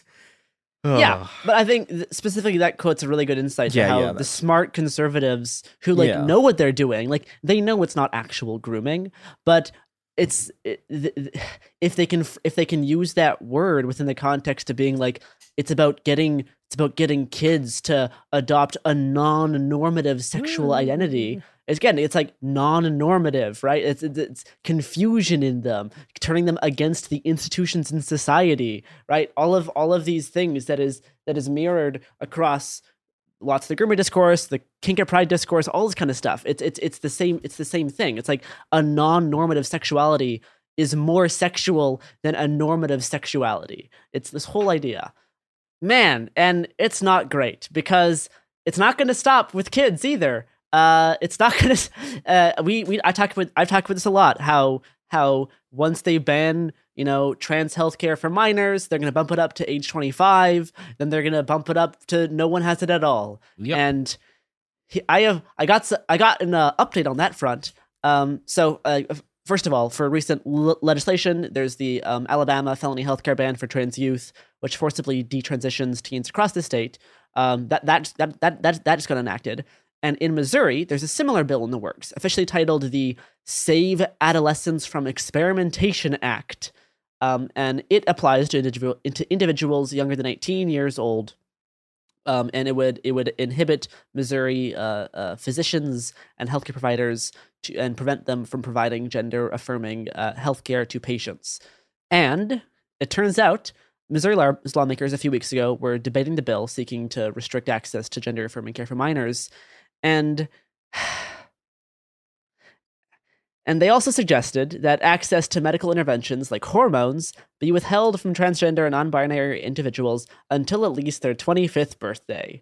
Yep. During a public hearing a few weeks ago in Missouri for House Bill 2649, Lori Haynes, a psychologist, testified that she believes young adults under the age of 25 are unable to fully comprehend the dramatic and drastic and irreparable changes their body will go under if they receive gender-affirming medical treatments like puberty blockers or hormone therapies. Hayes also said that she supported getting conversion therapy for trans kids. Yeah, I'll bet she thinks that 18-year-olds should be able to buy AR-15s, though. Join the military. Join the military. Become a cop. Become cops. So it's already happening. We already have lawmakers and we have psychologists being brought in to testify that this is the case. They want this is going to be the next thing. They want this to happen.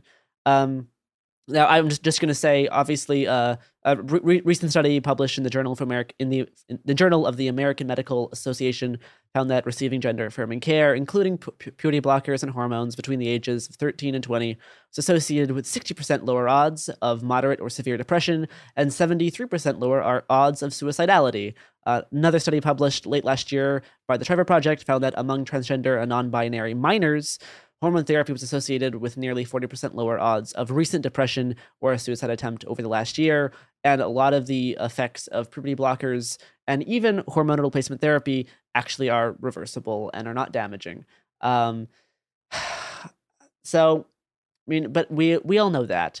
There's that horrible Matt Walsh trans documentary coming out soon. Oh God, yeah. And he definitely, I know in the trailer he says that one of the drugs used to give puberty blockers to minors is also used as a chemical castration for sexual assault perpetrators, which is kind of true, but it's castration in the sense that you need to take the drug always for it to work.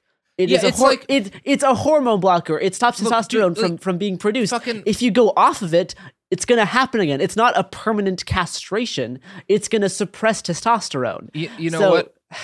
A popular medication for people with heart problems is also a highly explosive compound. Oh no! Yeah, it turns out things can be used in different ways. Yeah, like 100% of cancer victims are found with dihydrogen monoxide in their system. Anyway, we're gonna see a lot of lies about HRT coming up soon because this Matt Walsh documentary is gonna be stupid. But again, he doesn't understand the science. Obviously, he's a propagandist. But the last thing I want to talk about here is what's going to be happening in Coeur d'Alene, Idaho. So taking their cue from I'm gonna quote an article here by Daily Kos. They did a really good write up. David Newert wrote it. David Newert, for the record, like the thing that he has been this beat that we're in, like writing about these people. David's been doing it for like 30 years. He's amazing. He's incredible. Yeah. So I'm gonna quote from him here. This is the last thing we'll close with. Taking a cue from the incoming tide of far-right fear-mongering about grooming and an LGBTQ agenda in schools and libraries, a group of Idaho biker militiamen are planning to show up to confront people celebrating Pride at an event in downtown Coeur d'Alene, Idaho, in a public park next month. Two men from the leadership of Panhandle Patriots, a militia-oriented bikers club based in northern Idaho, Justin Allen, the group's vice president, and Jeff White, its sergeant-at-arms, told a recent gathering at a church hosted by Republican State House member Heather Scott that they plan to have a gun-driven event next month in Coeur d'Alene, Idaho, the same day as the city's Pride celebration at a park less than a mile away, and they planned a confrontation. I'm going to play a clip of them announcing this. And yeah, give it a listen. These parades are government funded. Many of you aren't aware right now, in Coeur d'Alene, on the 10th of June, there is Family Day. And in Family Day, they are promoting family values, activities, and everything. The very following day, they are having Gay Pride Day. In the very same park, the very next day, where they will be allowed to parade through all of Coeur d'Alene, drag queen dancers, education hour, making all this material available for all the kids in a park that is designed for kids. We are having an event the very same day. That very same day, we actually intend to go head to head with these people. A line must be drawn in the sand. Good people need to stand up. As she was talking about the repercussions, we say, damn the repercussions. Stand up. Take it to the head. Go to the fight. If you can, possibly, we know a lot of you are in Bonner. We live in Bonner County. We are fighting in multiple counties. We are asking for all of you to come stand with us. Our event is advertised as Gun to Lane because it's an anniversary of when we stood to protect our community. We're standing again to protect our community. We shifted our date to be available to go head to head with these people. They are trying to take your children. This fight is not just paper. It's not just words. It's not just politicians. They have to see people standing in their face saying no more. So wow, that sucked, and is entirely expected. So the meeting at this church, read by a Republican House member, was titled "The Game Plan to Remove Inappropriate Materials in Our Schools and Libraries." It was held at a Calvary Chapel in a small town north of Sandpoint, Idaho. Scott has a long history of associations and identifications with the far-right patriot movement, specifically in Idaho, and it was bad. Heather Scott, the Republican State House member, about an hour into the night, Scott invited the two militia dudes up to the podium to speak, and they said that. So, yeah, it's in a flyer posted by the Panhandle Patriots advertising their planned confrontation at Pride, at a flyer that they made shows a drag queen reading at a public library and urges people to join in and standing up against the indoctrination and grooming of our children. And if you don't protect children, you are part of the problem. So yeah, they're planning to take a whole bunch of guns the same day as a Pride parade, and we'll see what happens. I love that we're just gonna see what happens. Yeah. Mm-hmm. And I, Jen, very incredibly deeply hope we're not reporting on the result of that because. Yep. Yeah. So anyway, before you share Kink at Pride discourse, think this is what happens. This is what happens when you engage in this type of rhetoric, that queer sexuality is inherently more dangerous to kids. Because, anyway. I'm sad now. Mm-hmm. Yeah, this isn't really an upper of an episode. You don't say. but it is important to talk about. Yes. So if you're going to Pride this year, please be careful, because there's a lot of worsening attacks on queer people. Bring a knife back. Mm-hmm. You shouldn't have to. You shouldn't have to do this. But this is the world we live in. Bring an IFAC. Mm-hmm. Anyway, well, that does it for us today. It could happen here. Mm-hmm. Hopefully it doesn't happen here. But it could.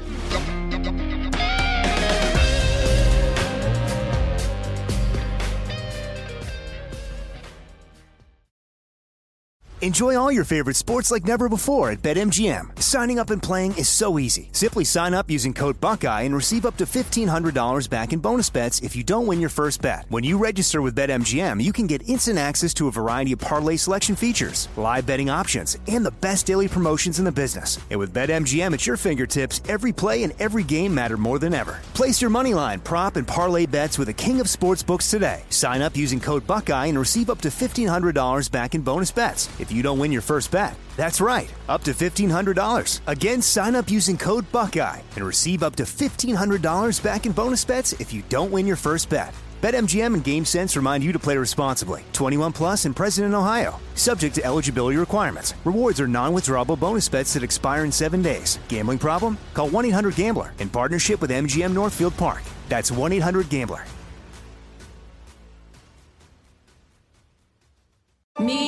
Focus Features presents Back to Black. I want people to hear my voice and just forget their troubles. Experience the music and her story Know this. I ain't no Spice Girl.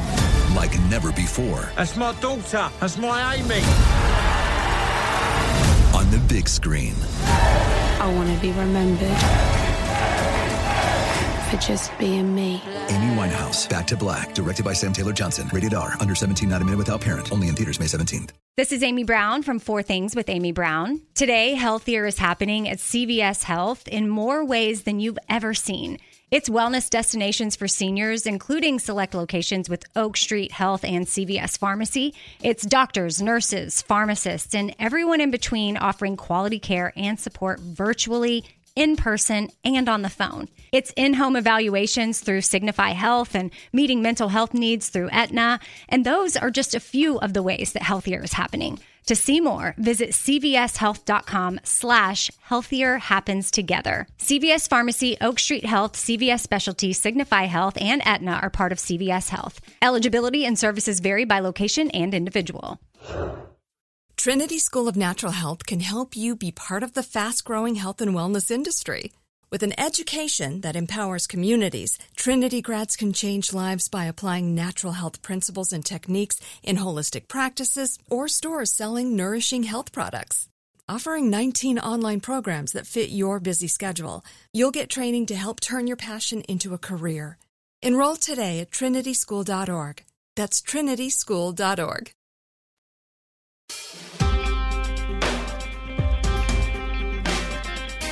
Welcome to It Could Happen Here, a podcast about something that did happen that sucked enormously.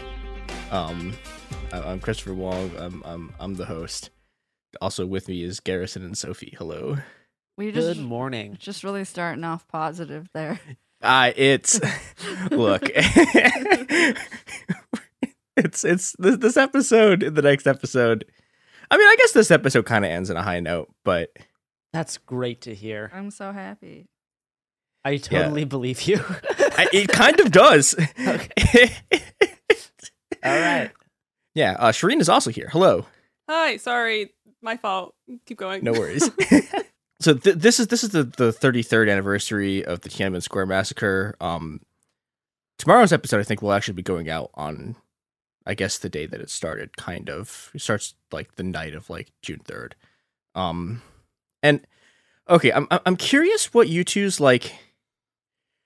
I don't know, like received like cultural memory of Tiananmen is, because I don't know. I think I got a kind of weird one, like being from a Chinese family, but as a white Canadian, I have zero amount of my knowledge about the Tiananmen Square massacre, nor really about Tiananmen. It just that is something I never have really learned about.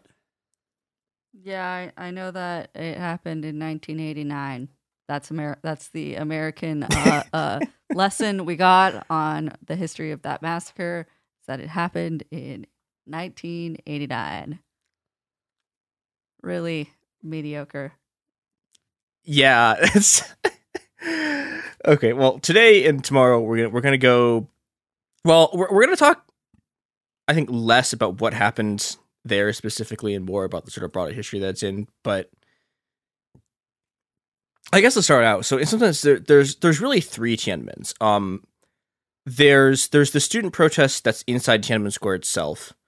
There's this part of Beijing, like around the squares, like a bunch of blocks that are taken over by workers. And then there's a bunch of protests in other cities. And unfortunately, we're not going to be talking about the protests in the other cities because, like, basically nothing is known about them other than that, like, they happened, but the people who would know aren't talking. So for somewhat obvious reasons. Yeah. And the students themselves, I think, like the normal version of Tiananmen is like there's these students and they're like pro-democracy protesters, right? But they're way weirder than that. There's like this weird ideological grab bag thing going on. They're basically what they're pissed off about is that this thing that's called the reform and opening like isn't going fast enough, and we should talk about what that sort of is. So reform and opening is like it's this period in China in sort of the 80s and some extent the 90s. And on the one hand, you have these sort of steps to like ease restrictions on speech and like rehabilitate intellectuals and like allow for a broader public discourse. But the other half of it is that like they're bringing markets back to China, right? And this is a shit show in a lot of ways. If you want to hear about like the CCP reinventing debt peonage in about 5 years, go listen to my Bastards episode on the poison milk scandal. It's a trip. But on the other hand, you have, so you have kind of like opening up, right? You have just more discourse. They're not persecuting intellectuals again, sort of. They're de-persecuting the intellectuals that they had persecuted. But on the other hand, you get this absolutely draconian sort of like set of crackdowns in the social sphere. You have the one-child policy. You have this like really powerful tightening of one-man rule in the factory, and you have the sort of the destruction of these forms. We'll get into this more later, but like the sort of limited decision-making capacity that workers had in the factories, just is sort of dismantled. And so you see these sort of gaps beginning to form here, right? Like on the one hand, you have these students who want market reforms to go faster. They want more freedom of speech. They like kind of want democracy, but like mostly what they want is to be in charge of the party so they can crush the sort of like bureaucracy they see as holding market reforms back. And it's worth noting that like a lot of these students are involved in what becomes known as neo-authoritarianism, which is the sort of ideology that holds that like the strong central party should take full control of society and destroy the factions and the bureaucracy. And so, and then that's how you can lead development. And this stuff like neo-authoritarianism survives the protests and goes on to become like a pretty major faction in the CCP itself in the 90s and 2000s. And, this is where things just get weird, right? The student movement itself is very hierarchical, and it gets to the point where like, by the end of the student movement, the student leaders are like kidnapping each other over like who has control of the microphones and like the stages in the square.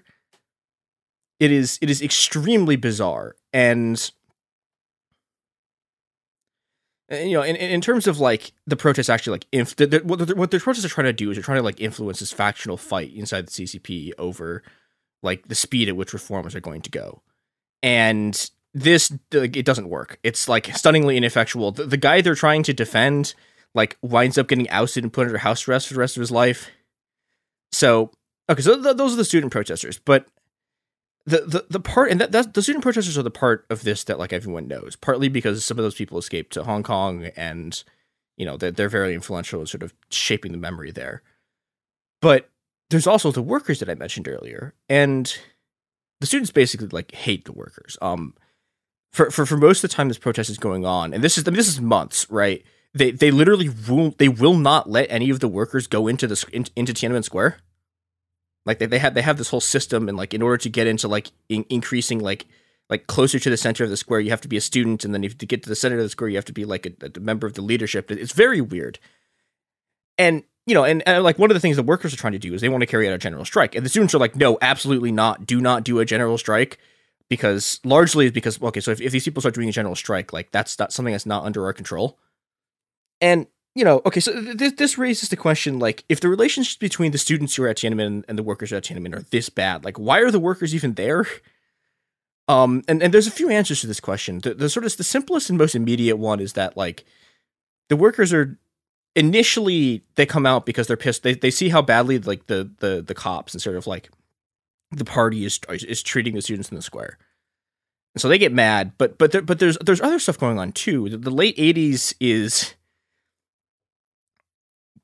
in China is sort of a mess economically. There's rampant inflation, and the sort of rapid increase in prices is a threat to, the sort of like cheap supply of grain, which is like the sort of main subsidy that if you're an urban worker that you get. And meanwhile, you have marketization happening. So at the same time that the prices are increasing for everyone and they can't get access to stuff that they need, you have just like CCP princelings like racing down the street in imported sports cars.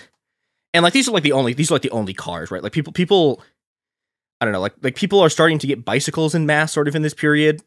But then, you know, it's like, hey, here's this like party boss guy who has a sports car. They're like spending years' salaries, like gambling at racetracks, and people just get pissed off.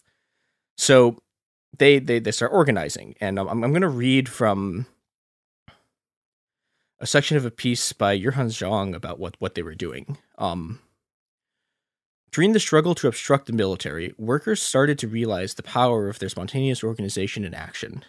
This was self-liberation on an unprecedented level. A huge wave of self-organization ensued. The Beijing Workers' Autonomous Federation's membership grew exponentially, and other workers' organizations, both within and across workplaces, mushroomed. The development of organizations led to a radicalization of action. Workers started organizing self-armed quasi-militias, such as picket corps and dare-to-die brigades, to monitor and broadcast the military's whereabouts. These quasi-militias were also responsible for maintaining public order, so as not to provide any pretext for military intervention. In a sense, Beijing became a city self-managed by workers. It was reminiscent of Petrograd's self-armed workers organized in the Soviets in the months between Russia's February and October revolutions. At the same time, Beijing workers built many more barricades and fortifications on the street. In many factories, they organized strikes and slowdowns. A possible general strike was put on the table as well. Many workers started to build connections between factories to prepare for a general strike. And yeah, and like this is the part of it that like people don't talk about because it wasn't in the square. And I mean, the other part, the other factor that's going on here is that like, so the press corps is like sitting in the square, and this is why Tiananmen is this massive spectacle, right? Because all of this, everything that's happening here inside the square is happening like in front of the entire Western press corps, and like people are like, you know, like people are just like pointing cameras at their window, right? And you know, but on the other hand, the people outside of the square, like the workers outside of the square, the workers are getting more organized, and this is absolutely unacceptable to the party. And so, yeah, on the night of June 3rd, the army just starts killing them.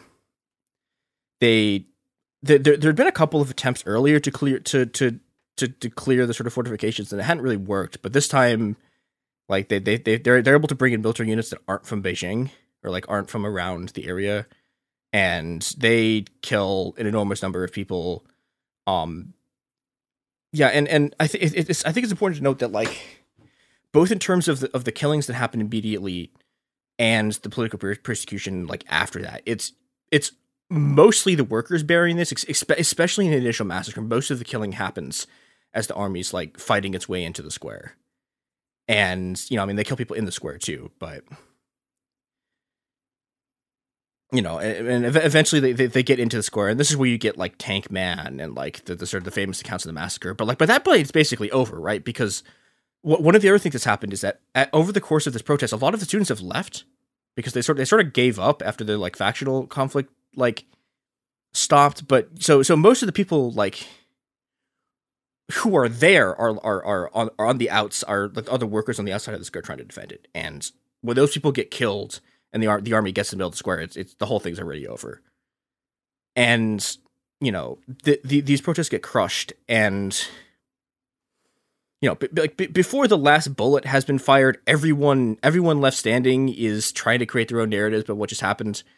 The most common one is that Tiananmen is this like clash between democracy and authoritarianism, and like, okay, to some extent that's not wrong. Although I mean, you know, we've already mentioned that there are a lot of neo-authoritarian students there, but like, you know, okay, this is kind of a fair interpretation of what's going on. Like, there's a lot of other pro-democracy movements in this period, like in the region. Most famously, there's Taiwan and South Korea. But the actual question of what's happening here is really a question of what kind of democracy there's, you know, that these people are fighting for. The students at Tiananmen, you know, to the extent that their democratic principles are sincere and not a cover for a sort of like deeply authoritarian version of liberalism that's, you know, demanded by like a sort of new class of intellectuals to oversee market reform. So to the extent that they actually believe in this, right? They believe in a very narrow conception of political democracy. And, you know, this democracy, this sort of political democracy operates at the level of the state, right? It's based on free citizens who are equal before the law, participating in elections to choose representatives who, like, pass laws and, you know, oversee and manage the state bureaucracy. But, you know, this model of political democracy, which is, you know, this is the one that we live under, right? It relegates the workplace to a separate economic sphere into which democracy doesn't extend. The capitalist firm, or its state-owned equivalent, remains the absolute dictatorship of capitalists and their managerial flunkies. And even the sort of progressive wings of the pro-democracy movement in, like, Taiwan and South Korea, like, maintain this private dictatorship. You know, if you're a worker in one of these states, right, you get rights. You get the ability to form unions, you get access to the welfare state, you get these sort of limited protections from the worst, like, physical and psychological abuses that your bosses can inflict. But no matter how progressive the pro-democracy movements actually are, the legitimacy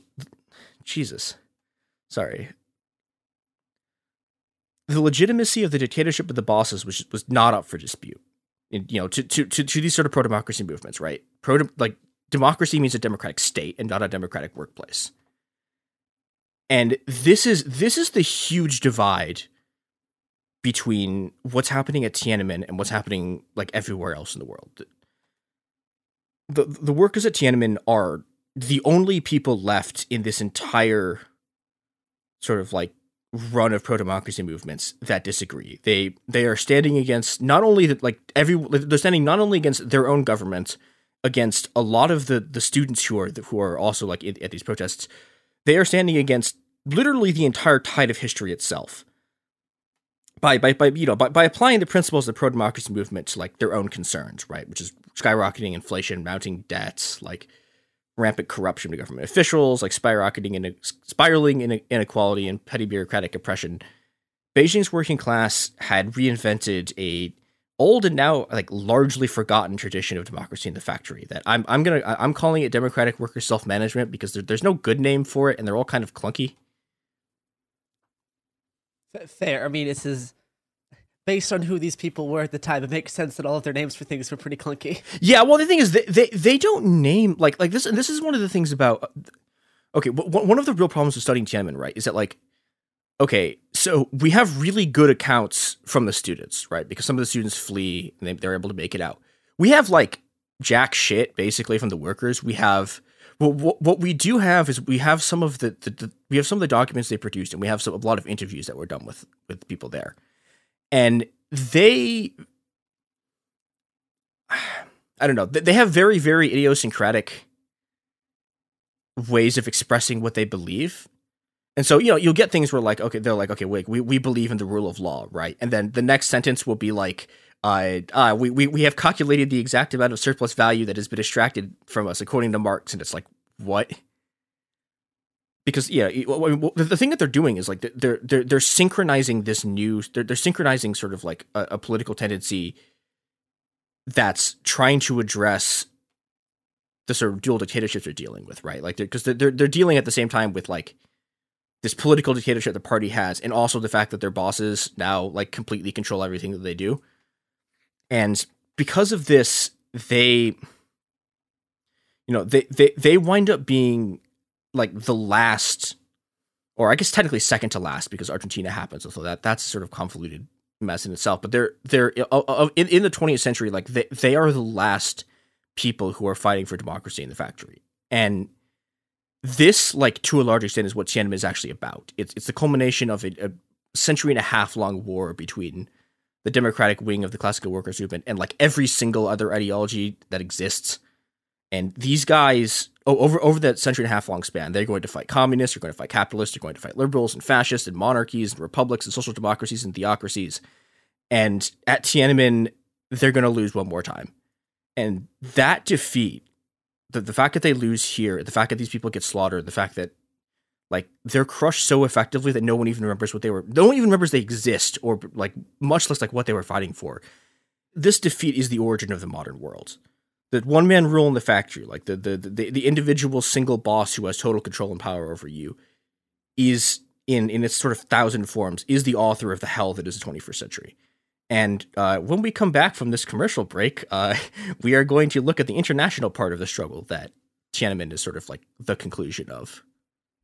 So here's some ads, maybe from Amazon. Here are get a job working at their distribution center. That seems like a good paying gig. And we're back to look at why you too also must live in the absolute one-man dictatorship in the factory. So well, it's not as much one man. It's the one algorithm. You have to listen to what your iPad tells you when you're walking through the Amazon distribution center. That's true. Yeah, they have. It is funny because it's like they've somehow made a worse version of it. It was like, okay, they sure have. Yeah, it's like it's like okay, now you are ruled by a computer whose job it is to make one person an extremely large amount of money. It's even further like depersonalized and further disjointed from actually being a human. Yeah, it's I don't know. There's some metaphor here which, if I wasn't like sick out of my mind about how like power depersonalizes and dehumanizes you until the point where you're replaced with a machine, that you can make here. But I don't know. One in every 2 days, the room will randomly start spinning on me. So yeah, I can't do that. The lesson here is that when you're thinking about factories and how bosses suck and how it's not great to work in a factory, just have a boss that tells you what to do. The lesson is that it can always get worse because it could always be a computer. Yeah. Anyway, continue. So, okay, so to get a sense of like what this fight is and like how we got to Tiananmen, we need to go back to the revolutions of 1848, which is at first glance not an incredibly obvious place to start. Okay, if you want like a really detailed like blow for blow account of the revolutions of 1848, go listen to the Revolutions podcast. It's good. I am not gonna do it here because oh my god, there's so much stuff. But the very short version is that so in 1848 across Europe, there's a bunch of revolutions that are collectively known, well, sometimes known as like the springtime of the peoples, and this is the first this is the first wave of revolutions where socialists are like a real thing. Like Frederick Engels, like that Engels, like the Marx and Engels is like on a barricade with a rifle fighting in Prussia. There's like, yeah, I'm not gonna. Sadly, I can't get into August von Willich here, but like go Google August von Willich. He's wild.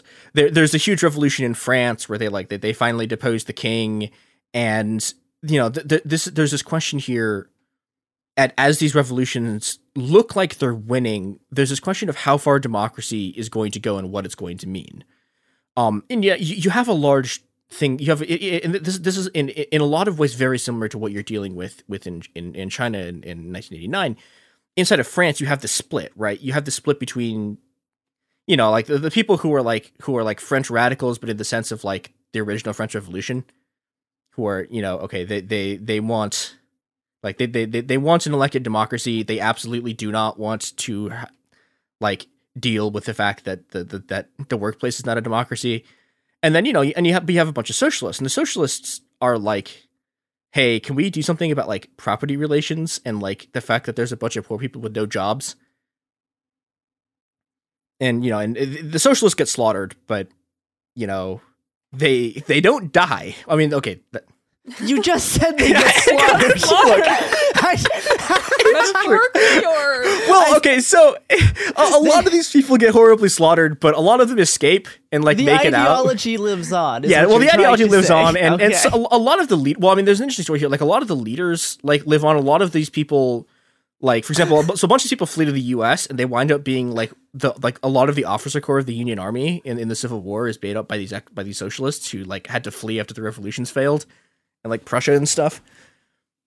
But yeah, so but many of them do in fact die. Yeah. It doesn't go great for them. And you know, and you get to see one of the other things that's going to happen a lot, which is that okay, so like the sort of like the French like the French radicals who are like pro capitalism but also pro democracy, like ally Yeah. with the conservative factions, and then they also all get killed when Napoleon III takes power. But Man, you know, it's really hard to root for someone here in that yeah, I know. context. It's like this is really like the revolution produces its own gravediggers shit. Like, oh hey, what did you expect was going to happen when you allied with like the landlords and Good thing, Napoleon III? Good thing good thing this mistake will never be made again. Nope. Good thing we're Pointing not at about to social talk democracy. about this. Yeah. Pay no mind to the rest of this episode. Yeah. Anyway, continue. So yeah, you have the split between people who want electoral democracy, but dictatorships in the workplace, and these people who want like democracy in the workplace. And this also prefigures a split inside of socialism itself. For the, and this isn't even I like in my script I say like for the most radical factions of socialism, like control over the means of production, which is like the thing that you want, means that like production is controlled either by like free associations of workers, like direct democratic unions, this is later called syndicalism, or like workers' councils. And that's I say it's the most radical faction, but like that's a very popular conception of like what this is going to be. Like if you read Marx, like Marx is like, oh yeah, free associations of workers, sure. But as the sort of like 1840s roll into the 1860s and the 1870s, there's this faction of the movement that becomes just like obsessed with the bureaucratic technologies of the state. And like they watch the state really get involved in the economy in a way that it like kind of hasn't before.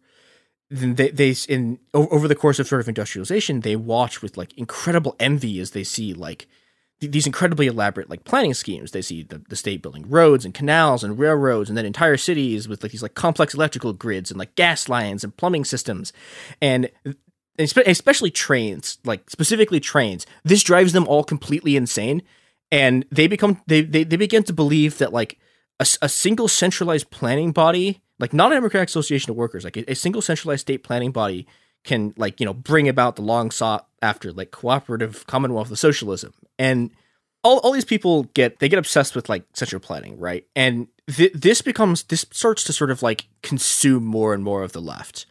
In Germany, which is home to like the powerful German Social Democratic Party, which is like probably the most powerful socialist party in the world at this point, the socialists become divided into two camps. There's the revisionists led by Edward Bernstein, who like he like renounces Marxism and revolution and like entirely in favor of reforming capitalism in the state from like within. And then, you have these orthodox Marxists that are like led by Karl Kautsky, whose whole thing is that he hates Bernstein. And like the only thing that these two groups agree on is that the only thing they agree on is that bureaucratic state planning is the thing you're supposed to be fighting for, and not like democratic workplaces. And this leads the SDP to like they do a lot of things that are like disastrous. One of the things that they wind up doing a lot is like actively working with the bosses to like destroy the like workplace autonomy for their own unions. So like there'll be things where it's like I don't know, there's a famous example of like there's like a I think they're a metal workers union. I think they make knives or something, and they have a lot of control over the production process, right? They can control like how much stuff gets produced, the process, like how it works, like what they're actually doing. And the SDP is like, no, this is bad because this is inefficient, and so they like basically crush their own union. And this goes in really disastrous directions. But we're still the single person who becomes like the most obsessed with like the potential of bureaucratic state planning is one very, very, very obscure guy named Vladimir Ilyich Lenin, who I don't expect anyone to have heard of. Friend of the pod, Vladimir Ilyich Lenin. Friend of the pod. I just said Leninich. Oh, that's funny. Keep that in. Yeah. So as David Graeber points out, Lenin's obsession with like the German postal service is such that like, okay, so he writes a very famous book about like what a future socialist state is going to be called State and Revolution, and like almost all of it is a lie. But he also says this in it. A witty German social democrat of the 1870s called the postal service an example of the socialist economic system. This is very true. At present, the postal service is a business organized along the lines of a state capitalist monopoly. Blah blah. Imperialism. This is this whole thing, but like imperialism is making everything also this. But so to organize the whole national economy on the lines of the postal service, so that the technicians, foremen, bookkeepers, as well as all officials shall receive no salaries higher than a workman's wage. all under the control and leadership of the armed proletariat. This is our immediate aim. And if you think about what this means for about 5 seconds, right? What he's saying is that socialism is the entire economy being planned by a bureaucratic state. And, you know, this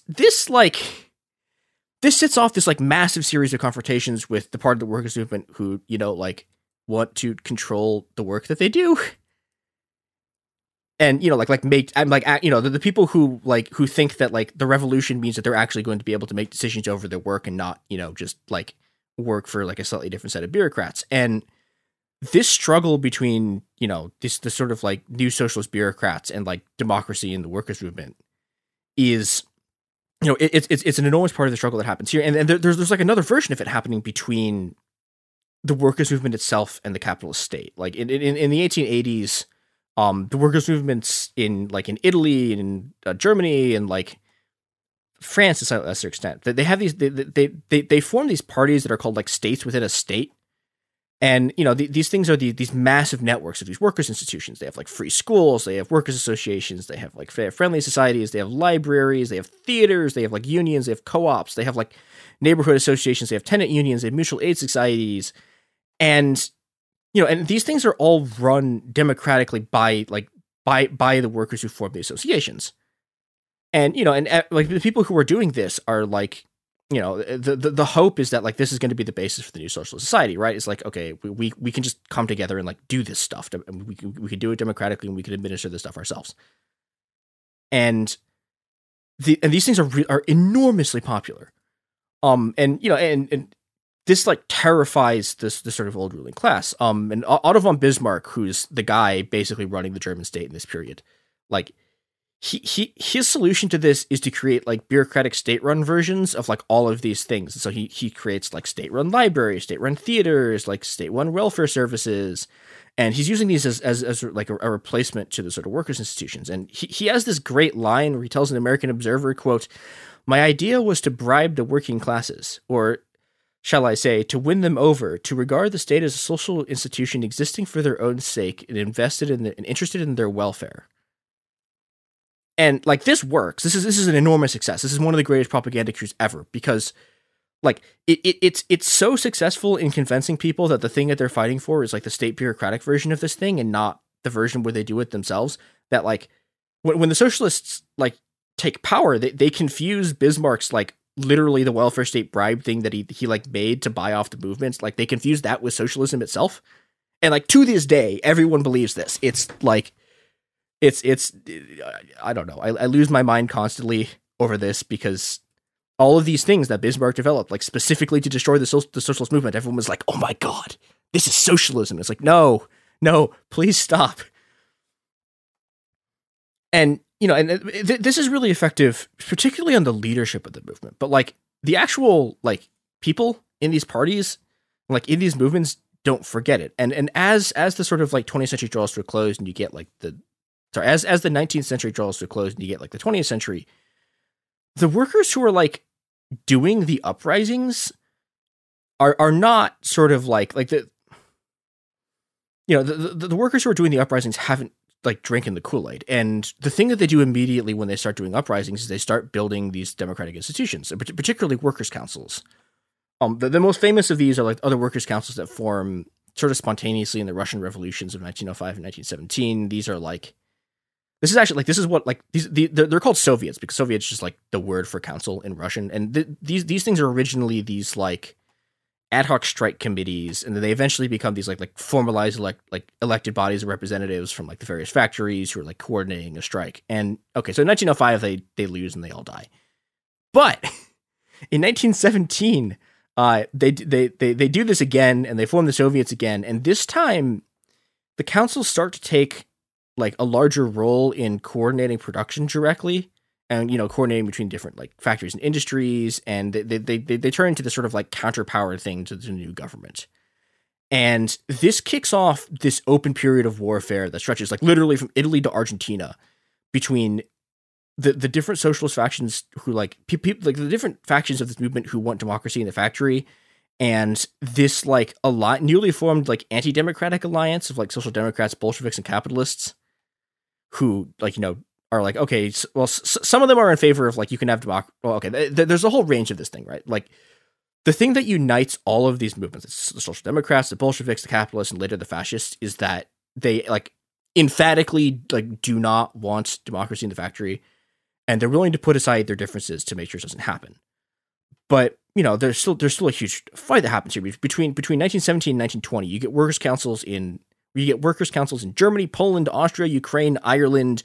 And Ireland, there's these like two giant revolts by syndicalist workers' unions in Brazil and Argentina, and these all get crushed. In Italy has like one of the most intense conflicts between these like a lot of syndicalists in the Italian state, and they have this really famous like set of factory occupations where instead of like. So like before this, people would go on strike, right? You go on strike and you leave your factory. And in Italy, they were like, okay, wait, what if we just stayed in the factory and took it over so that they couldn't like just like restart production with scabs, and we now control the factory? And there's this huge wave of it in Italy in the late 19 like teens and early 1920s, and it looks like for a bit, it really looks like they're going to bring down the government, but. The factory occupations get crushed, but they don't get crushed by the government. They get crushed by the Italian Socialist Party and like their union, the General Confederation of Labor. And like this is how fascism wins in Italy. Like to a large extent, it's that like when like and this happens in Germany too. It's like when sort of the Social Democrats and the capitalists are faced with this possibility that like workers could take over the factories, the Social Democrats turn on them and just kill them all. And the problem with that is that, like, okay, well, who do you do the killing with? And the answer is the fascists. And then the Social Democrats, like themselves, all get exterminated by the fascists. It's this like, it is a terrible cycle that we're going to see like literally over and over and over again. Yeah, it's bad. That sounds not great. Yeah. Yeah. Do you know who else will slaughter your factory council? Oh no! I actually know this one. Mm. All right, Garrison, go. We have a few options here. There is our good friends at the Washington State Patrol. If you're trying to set up a highway business next to the highway and run it via workers' council, the State Patrol come up, be like, not on this highway, and you're done. Probably also like Amazon or something. Who knows? Yeah. And we're back to see, okay. We are back to see like the worst defeats that they're going to have that like the people who want like a factory council are going to have in this period, which for once actually has nothing to do with Amazon or the capitalists whatsoever, which is that like the worst balling they're going to get is from Lenin and the Bolsheviks, who I don't know how many people sort of like know the history of the Russian Revolution, but like the factory councils are the people who like basically put the Bolsheviks in power in the first place.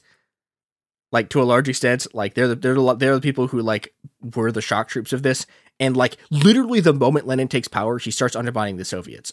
He publishes this thing like 3 or 4 days after the October Revolution. He publishes this thing called the Draft Decree on Workers' Control, which is like, he basically is like he's trying to like shift power from these councils to the Bolshevik Party in the state, and this doesn't really work initially because these groups are like pretty powerful, but publicly Lenin's like, no, we derive our power from the Soviets. Like we're the people who support these councils. But then like he's like chipping away from them. And then in 1918, he writes this paragraph from The Immediate Task of the Soviet Government, which is like one of the wildest things I've ever read in my life.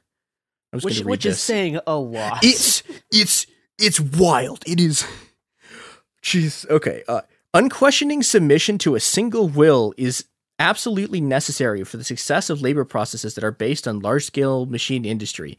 Today, the revolution demands, in the interest of socialism, that the masses unquestioningly obey the single will of the leaders of the labor process. Which is like, what? Like, what? How about you explain to our good viewers why that is so bonkers? Like, okay, some of them might just hear that and be like, "Oh, leftist words, cool, moving on." even just the first two words, unquestioning submission, makes me like that part, like unquestioning submission. The whole thing about like the masses must unquestionably obey the will of the single leader. Like what? No, hard pass. This is like what is happening? This is, and the thing that's happening here is that Lenin is being really candid about what it means for there to be a boss. Like what it means for there to be someone whose position is above you that can order you to do literally whatever they want, and if you don't obey them, like bad things happen and you starve or get shot. Yeah, he's incredibly candid about this, right? Like this is what like having a boss means. It means unquestioning submission to the single will of a leader. This is how I talk about Sophie all the time. Yeah. Oh my God. Wow. Shaking her head. I'm with you, Sophie. Can't believe. Thanks, Scare. They just said that. You're welcome. Whatever you say, Sophie. Thanks, Scare. God, I'm thinking about this. There's this line. It's sort of tangentially related to the story. I read this thing once about the workers who took over the Sorbonne. Actually, I think was it the students who of a bunch of students like take over this the big academy in Paris in 1968. And they send this I think it's a telegram to like the Chinese embassy, and like the end of it is if I'm remembering the exact words correctly, it's the revolution will not be complete until the last capitalist is hung with the entrails of the last bureaucrat. That's incredibly hot. Yeah. 68 was wild. That's the thing this brought to mind for some reason.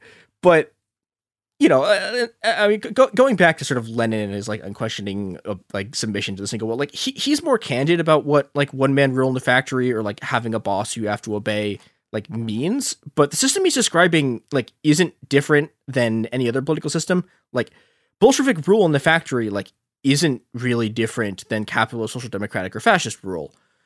And the movement for democracy in the factory, as these people are crushed, especially in Kronstadt in 1921, like the movement for democracy in the factory is faced by 4 implacable enemies who are willing to put aside all of their ideological differences to ensure that like no one ever like gets to control their workplace. And as the 20s bled into the early 1930s, like the movement seemed to have disappeared, but they didn't. They absolutely didn't. Even though they got murdered by the fascists, the communists, the social democrats, and the capitalists, they're going to be back next episode to do like 12 more revolutions.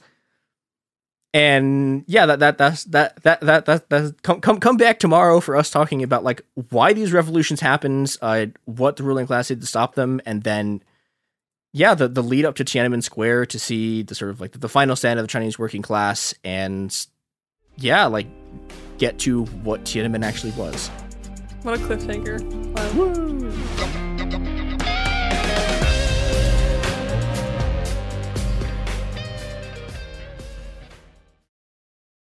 Enjoy all your favorite sports like never before at BetMGM. Signing up and playing is so easy. Simply sign up using code Buckeye and receive up to $1,500 back in bonus bets if you don't win your first bet. When you register with BetMGM, you can get instant access to a variety of parlay selection features, live betting options, and the best daily promotions in the business. And with BetMGM at your fingertips, every play and every game matter more than ever. Place your moneyline, prop, and parlay bets with the king of sportsbooks today. Sign up using code Buckeye and receive up to $1,500 back in bonus bets if you don't win your first bet. That's right, up to $1,500. Again, sign up using code Buckeye and receive up to $1,500 back in bonus bets if you don't win your first bet. BetMGM and GameSense remind you to play responsibly. 21 plus and present in Ohio. Subject to eligibility requirements. Rewards are non-withdrawable bonus bets that expire in 7 days. Gambling problem? Call 1-800-GAMBLER in partnership with MGM Northfield Park. That's 1-800-GAMBLER.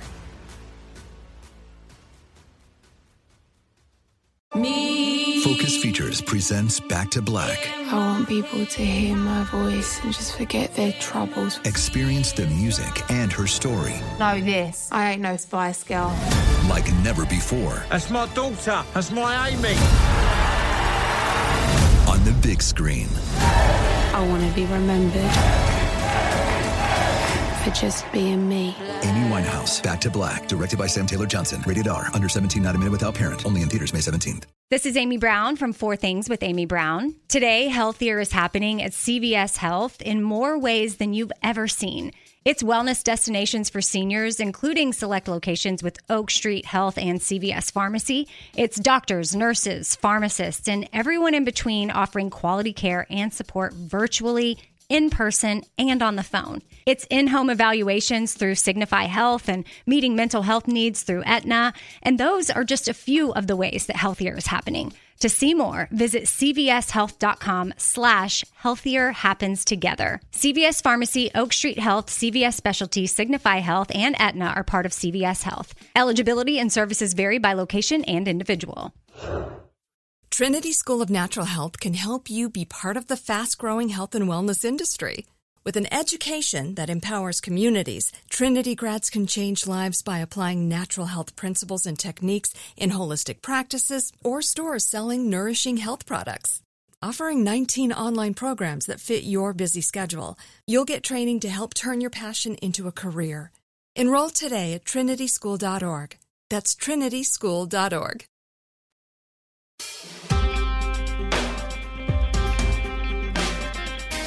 Podcasts.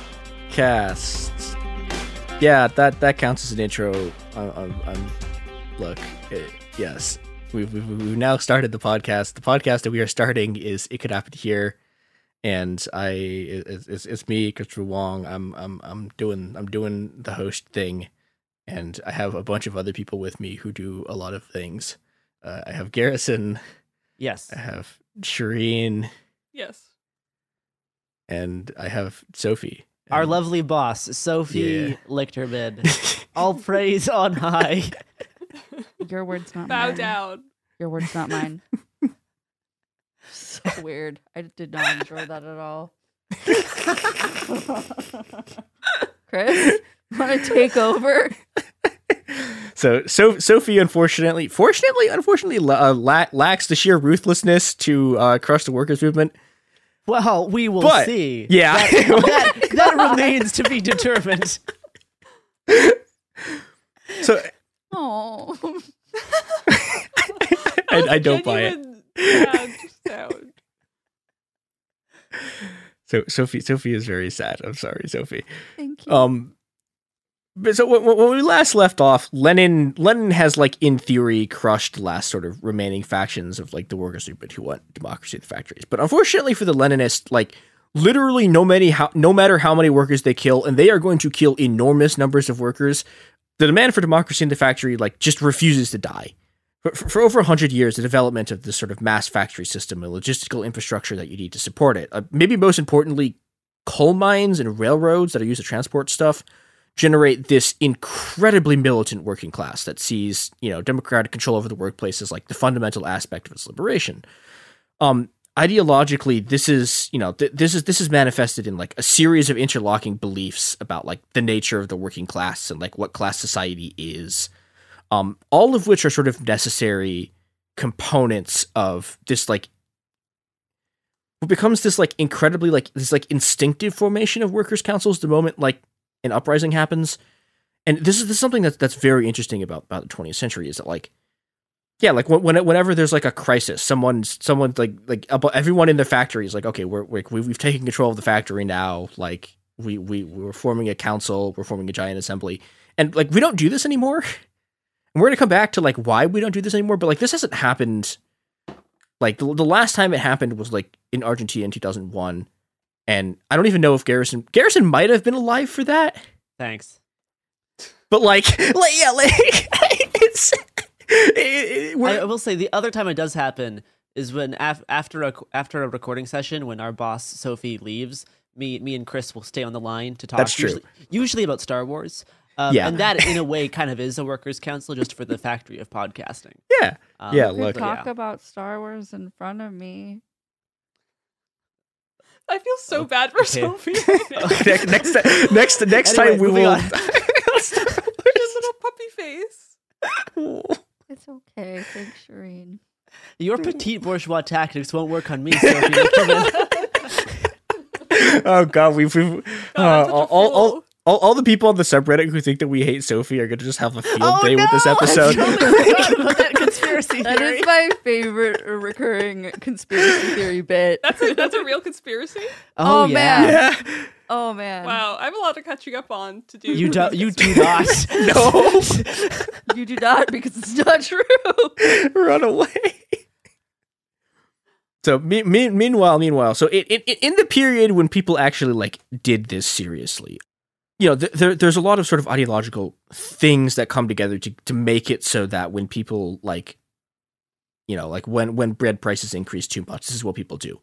And a lot of this has to do with the physical experience of what being a worker is in, like, you know, the 19th and 20th centuries. Like, you have these like these incredibly rapid like technological expansions, and you know the people who are doing this stuff like see themselves as the creator of the new world, right? Like, and this like literally this is happening. Like, these are the people who are literally like they are building the cities, right? Like all of the sort of the infrastructure of the modern world is physically being created by them, and this creates this, you know, like if you are the person who is like who has transformed like this fishing village into this giant industrial city, right? You know, you see yourselves as the creator, like literally physically the creator of this new world that's being developed. And then the second belief that it produces that drives this movement is that the people who produce this world should be its inheritors. And so, and this is what drives the workers' movement in this period, which is that, like, okay, so if you are literally physically creating the new world, and you think that because you have created it, it should be yours, the thing that you do because it's not yours, right? Like, you don't, like, yeah, you know, the people who build cities are not the people who own the cities. And you know, if you see this, okay, like the city is actually owned by like 3 real estate speculators and like a bunch of cops. And more applicable examples, like the people who build the podcast does not own the podcast. Yeah, right? no, we don't own the podcast. Like we are exactly applicable result that you know that can that you know everyone understands that example. Everyone, I actually don't think that people understand that we don't own the podcast. It's actually unclear to me. I people have weird things about how podcasting works, but yeah, we don't own the podcast. We just create it, and we do all the work, and then Sophie sits in her leather chair, looking down at all my of the leather chair. All the podcasts not a leather chair. She's clean over. Look at all my podcast creations I have created, and then all of us Climate measly change has podcast gotten writers. so bad. How could you think I could sit here on an 85-degree day in a leather chair? If you're going to insult me, at least get your facts right. My word. A leather chair. Continue, Chris. Okay, so for the people who are like actually watching their boss like sitting around smoking a giant cigar in a factory while they pound like hammers or like work at a hospital and get to watch like Sophie just started that was so picking fast. up a massive cigar and a comically large cigar. Robert actually Incredible left timing. this for me to give to Prop, but Because, for the record, whenever I do hang out with my other boss, Robert, he often does sit in some chair smoking a cigar. and I do think it is in fact leather. Okay, so we're describing Robert. He forces me to slave away on my laptop writing scripts and Yeah. just sits in Look, his chair. we work in the podcast mines. Yeah, it is really hard out there. Yeah. And continue. So okay, so like the belief that you produce the world and that if you produce it you should own it is like this is not unique to the part of the workers' movement that like, you know, thinks that also you should like have a democracy in the factory and like you should have the autonomy to decide how you do your work and what needs to be done. Those beliefs like broadly comprise the ideology of like the entire workers' movement. And by, you know, by the 20th century, the workers' movement is really, really broad, right? I mean, it stretches from sort of like really mild social democratic trade unionists to like the intellectual heads of these like Leninist vanguard parties. But what makes a democratic wing unique is that their concern is the fundamental alienation of factory life. And this I mean, originally like it is very much factory life, but like this gets expanded out as this goes on into sort of the Like the fundamental alienation of labor itself, which is this condition of being reduced to an object by bosses who use you as a tool to do something. And, you know, and this is a concern for everyone in some sense, but for the Leninists and Social Democrats, alienation is just like a product of ownership or distribution, right? So, you know, if that's what you believe, the way you defeat alienation is through the working class and productive capacity, not in sort of like any kind of like innate human like humanity or creativity. Like all you have to do is like, well, okay, you flip a switch, right? And the factory is now owned by the state instead of being owned by like JP Morgan or something. And like now your alienation is gone. That's how it works. Yeah. Or you know, social democracy, it's like, well, okay, so you flip a switch and taxes get higher and now you have a union, but you're still working for the Goldman Sachs. But, you know, but for the wing of the workers' movement that, you know, actually cares about democracy, this doesn't solve anything, right? Like, as long as the fundamental relation of being of being an object, right? As long as like you fundamentally, the worker, are not a human being who has agency and control and autonomy over their life, as long as you're just an object that, you know, like you are a living human tool that the one-man ruler of the factory can like, you know, can wield around to do whatever they want. As long as that persists, changes in ownership structure and, you know, like health benefits miss the entire point. And this kind of the degradation that comes from just being a tool can only be solved by returning agency and autonomy to the working class. And that means like actually giving the class control over the production process. And, you know, in 1936 in Spain, workers are like, fuck this, and decide to take the entire thing into their own hands. And they do this by just seizing their workplaces en masse. And this becomes known as the Spanish Revolution. And it is one of the most extensive sort of experiments in like workers' democratic self-management, or like whatever you want to call people making their own decisions in the workplace, like that has ever happened. Like, especially in the modern era, like everything from like public utilities to like bakeries to hospitals to shoe factories, like falls under the direct control of these like democratic unions. And once their bosses have been like, you know, chased from the premises and like flee in terror, these workers set about like transforming the entirety of Spanish society along democratic lines. Like they pool their resources together collectively, and they allocate them democratically for the benefit of, you know, like society as a whole. And for a brief moment, this works. They have this incredible, like this triumphant experiment in democratic self-management, and output increases dramatically, and social services are expanded. And like in the span of 2 years, in the middle of a civil war, like the workers of Spain are able to create a universal healthcare system that expands care into like rural areas of Spain where like you couldn't get it before. But, you know, the problem is, once again, is that this is happening during a civil war, and a lot, like, you know, using sort of like nominally anti-fascism, like as their sort of like, you know, they're using the threat of the need to oppose fascism as a sort of front, like a front for what they're actually doing. You get this alliance of liberal socialists and Stalinists who just like brutally stamp out any attempt to do democratic self-management. And like you have like Soviet cadres and like NKVD, like Soviet secret police guys, like literally leading armies into these cities and killing the workers, and then physically like taking control of these factories that people had seized and giving them back to the bosses. Which is, you know, this is great. This is great communist stuff. And yeah, and this ends exactly how you would expect it to end, with like the Stalinists get everything they want. They murder all of the people who want like a factory council, and then they all get killed by Franco.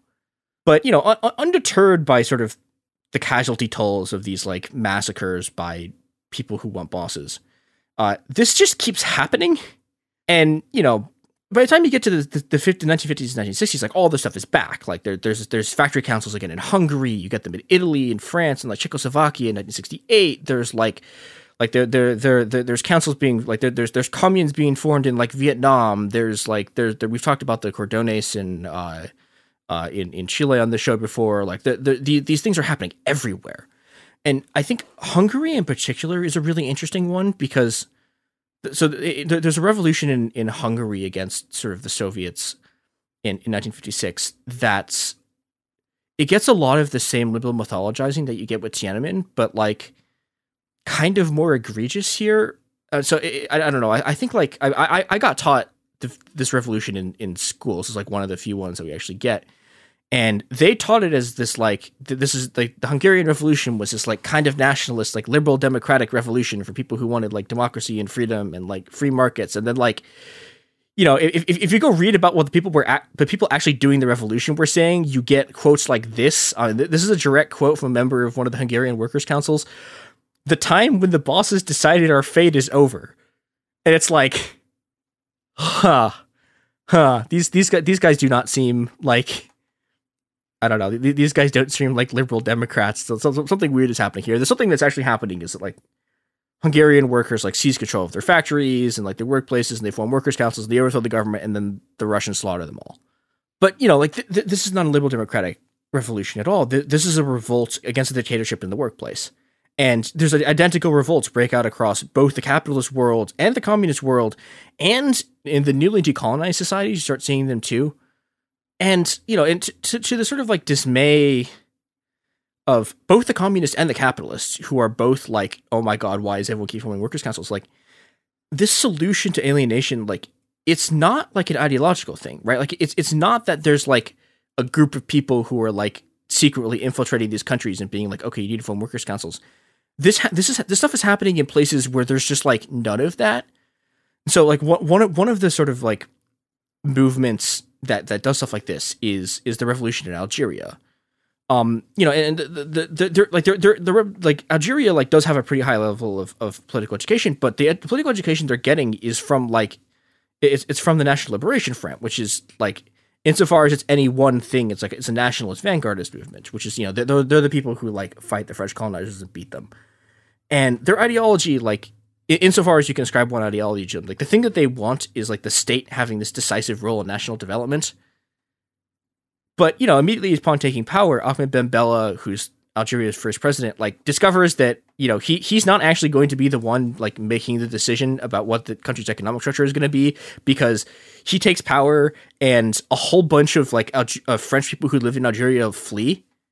And basically what happens immediately after is that all of this property that had been originally like held by French sort of like colonists, like it gets immediately seized by the Algerian working class, and, you know, they build their own workers' councils, and, you know, Ben Bella is like, okay, I guess we have like workers' councils now, like I guess we have sort of like autonomous democratic production, and Ben Bella is like kind of trying to undermine them, but he doesn't really get a chance to, because once again there's a military coup, and Ben Bella, like, I think he escapes and doesn't die, but like the fact that the councils all sort of get dismantled again. But like the number of times this has happened is getting just like completely out of hand.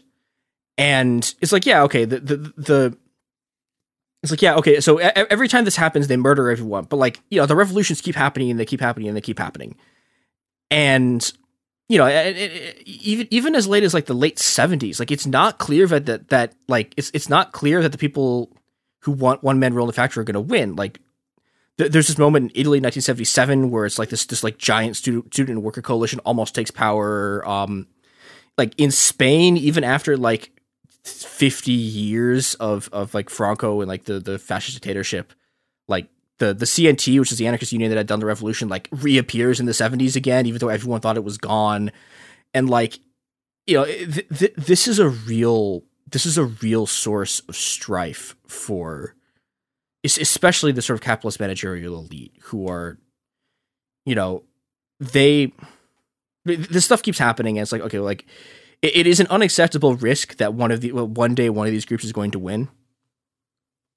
And so they start looking for a way to like dismantle this sort of like systemic things that like create that cause people to do this. But, you know, but they're trying to do it in a way that doesn't involve them giving up their power. So yeah, as Vicky Osterwald points out, this sort of like this like instinctive embrace of like democracy in the factory, like as a political program, is only possible as long as like the factory functions as a point of encounter. I think it was her term for it, when she calls it a dark agora, which is like, so agora is like the sort of like the Greek marketplace in the center of a town. Everyone goes there and you like talk about things, right? And the factory serves as this kind of like, it's this sort of like dark version of it, where like on the one hand, it facilitates these interactions that allow people to sort of like identify with each other and like, create collective meaning by like interacting with each other. But on the other hand, it exists to exploit you, and it's like terrible, and you're just getting, you're getting physically and socially destroyed like every moment you're in it. But, it still is a place where you can like assemble an identity as like you and a bunch of the people around you can go like, hey, like we are workers, right? Like we are the working class. And this is like a shared political identity that you have that allows you to do things. And so the thrust of sort of the attack against this takes the form of this attack on like the shop floor as like a site of like formation of identities that can allow you to like mobilize stuff. And so this takes like a number of forms. Most famously is it's deindustrialization and this sort of like spatial relocation of factories. So like part of what's going on, right, is that you have a bunch of people who work in a factory and then they live like around, like right around the factories, right? They work in a coal mine. Everyone lives in a town around the coal mine. And this means that everyone sees each other constantly and are like constantly like running into each other and like physically talking to each other. And, this is a really good way to create radical politics. So what happens is these factories get sent out to the suburbs. And this allows you to create places where, workers are isolated from each other. And, the other thing you can do is you turn workers into homeowners. And you sort of like buy them off with this combination of like cheap credit and this promise that like their houses will now be a financial asset. And so as the sort of 80s rolls on, the sort of the heralded democratization of finance replaces democratization in the factory as sort of the capitalist class. Like the other thing they do that's like really insidious is they tied like the remaining union pensions into the stock market. And this is stuff like you see this today with like 401ks. And it means that like if you want to like have a retirement, you are like physically, literally invested in the stock market, which ties everyone sort of like into the system. And corporations start to turn workplaces into these like enormous propaganda apparatuses. You get like Walmart in particular has these like these mass ideological like programming things that they run that are designed to sort of like get you to identify with like the corporation itself and not with like the other people you're with in the class as a whole. And the other thing that they're able to do is the fact that capital is mobile and workers like aren't allows, combines with like logistics advances. And it means that like if workers ever start getting an upper hand somewhere, capitalists can just leave. And the process that you see is that as the sort of the total number of people working in industrial work keeps decreasing, right? As a percentage of the population, it keeps decreasing. And as this happens, capitalists are just like, okay, screw it. We're gonna pick up our tools and leave. And this spits out like enormous populations who are just like kicked out of the traditional workforce entirely. And these developments, this is what actually like eventually destroys the classical workers movement, is the ability to leave and the sort of destruction of the factory as like a site of stuff. But in order for this to work, the one thing they need is a place to move to, right? They need somewhere with this large exploitable labor supply that has been like crushed enough that it won't revolt against them. And the capitalist class finds that in our products and services. And we're back. We're back, and we're back to China. And okay, so I've been talking about the way this sort of like this whole system, like this whole factory system, mass production stuff like develops. But China's weird because this is the one place where the factory system works like really differently than everywhere else. And there's a lot of reasons for this. One of which is that like, so Chinese like state-owned firms, it's like almost impossible for them to fire someone because, I mean, there's a lot of reasons for this. So one of them is that like people's entire sort of social sphere is built around their work unit. And like their work unit is like, it's the company you work for. And there's this whole sort of like legal apparatus built around it. And it like, and like this like unit gives you everything from like your retirement to like it like feeds you, like there's often like entertainment stuff's like tied into it. Like you get healthcare, you get like childcare from it. And the CCP also gets rid of the piece rate system, which is this thing that like, I mean, there's a lot of capitalist places that work with this, where it's like, okay, so the piece rate system is you pay people for like every unit of something they produce. So like you get paid by like, I don't know, like how many pounds of like cherries you can pick. And so the USSR brings this back because the USSR and the US are really not that different. But China is like, nah, this like sucks. This is capitalism. And, okay, like I'm not going to say the Chinese factory system is great, but like because they don't have the piece rate system, is because they can't fire people. You get this you get this weird thing where it's like the people who run the factories like don't have very good ways to force people to work. And because of this, they sort of like have to allow this like degree of participation in the worker process, in the labor process that like you don't really see most other places. And the other thing they have that luckily Garrison and I also have this is we have the ability to criticize our bosses. Although we have more of this than these guys have, but one day. Yeah, what do you got? Go ahead. Okay, we've got it. We don't have our big character poster yet, but like one day Garrison and I are going to show up to the office with like giant big character posters with your faces on it that like have specifically Robert's are going to have a list of crimes on it. It's gonna be great. My favorite part of like big labor protests is when they make those giant like puppets. Yeah, the giant stick puppets. Puppet me. If we just make a giant stick puppet version of Robert and Sophie that we just parade around the office, as long as mine's bigger than Robert's. That's fine. We can do that. Great. Great. Full support. So we got to do this. In China, it's weird. Like you have the ability to do this, but like it's like run through the party. And so if someone gets unpopular enough, like the party will like start a campaign about how bad like that one boss is, and then you can show up to like the meeting and go like, "Hey, I hate my boss. This guy sucks." But then they just replace him with like another boss, right? So it's not like it's not actually a democratic system, really. But the way that it works ensures that like the people who are managers are like pretty popular, at least to some extent, like are popular, and people don't like really hate them.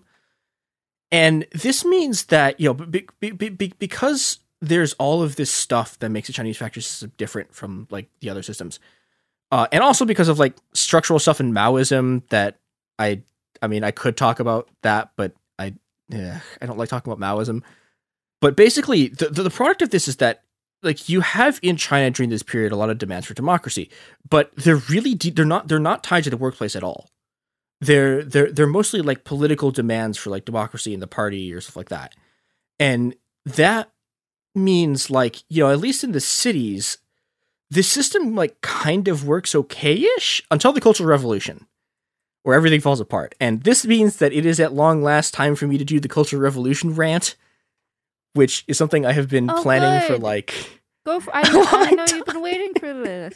I'm very excited about this. I've been waiting for an excuse, and I finally have one. Give it to us. The Cultural Revolution rant is that everyone gets the Cultural Revolution completely wrong. Like everyone, it's one of the rare events where like it's misinterpreted in like exactly the same way by both the people who support it and the people who oppose it. Okay, the first thing to understand about this, right, is like, okay, so the very, very beginning of the Cultural Revolution, like it's basically a bunch of like teenagers, kind of like it's like middle schoolers essentially, and they're attacking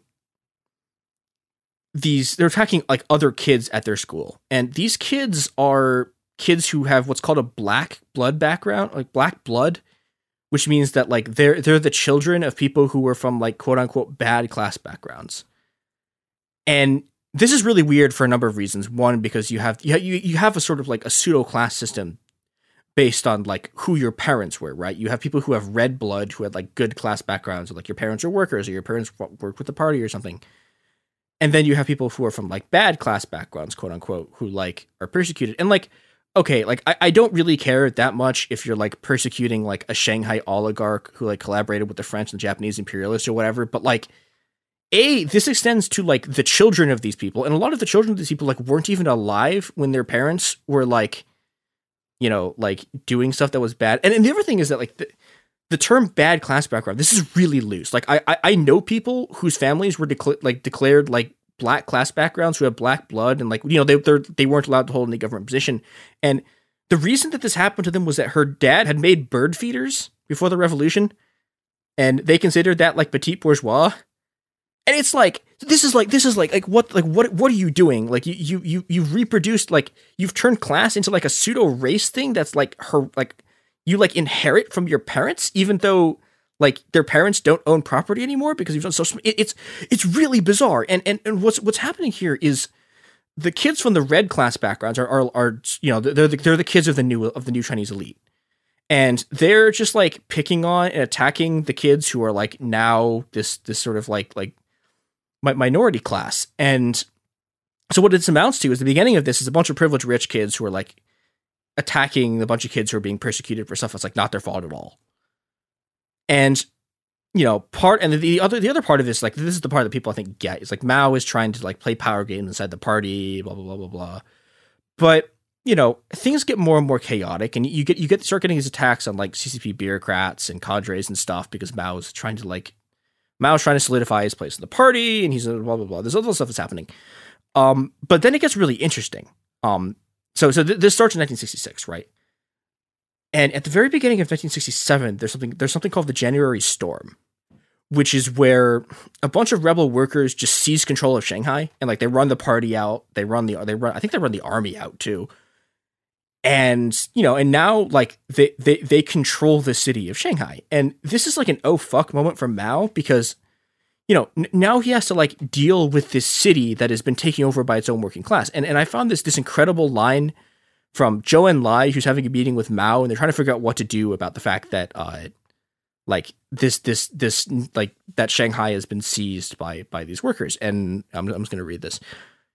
When asked whether the new leadership should be elected from the bottom up, Zhou Enlai replied bluntly that, quote, "Anarchism is bound to develop if we immediately implement direct elections of the Paris Commune type."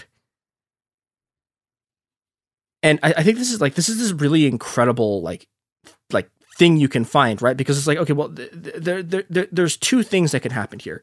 One is either like, okay, you give these people democracy and the ability to vote, right? And Zhou Enlai and Mao look at this and are like, that would be anarchism. We can't do that. And the second thing is you don't do that and you repress them. And they take the second line. And, you know, okay, like it takes them a bit to get this ramped up, right? It takes them a bit to get the sort of kind of revolution thing they're doing to like stop all of this rebel stuff that they've started to get it. It takes them about a year. But by 1968, the students and the workers who had like, you know, done this sort of uprising stuff start getting slaughtered, like just massacred, like killed on an unimaginable scale.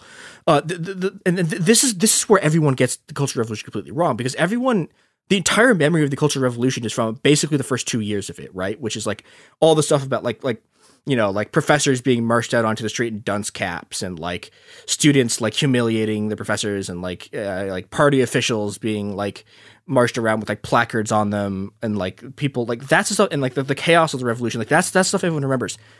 That's the first 2 years of this.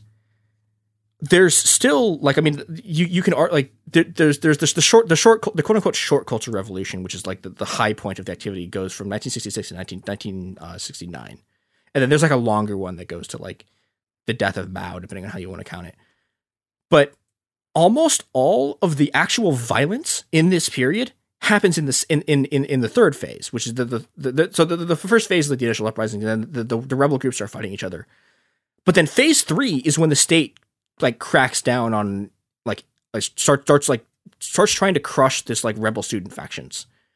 And I'm gonna read from Walder, who did so there's a guy named Walder who went to he did a bunch of work in the Chinese archives where he like went and like found the death tolls.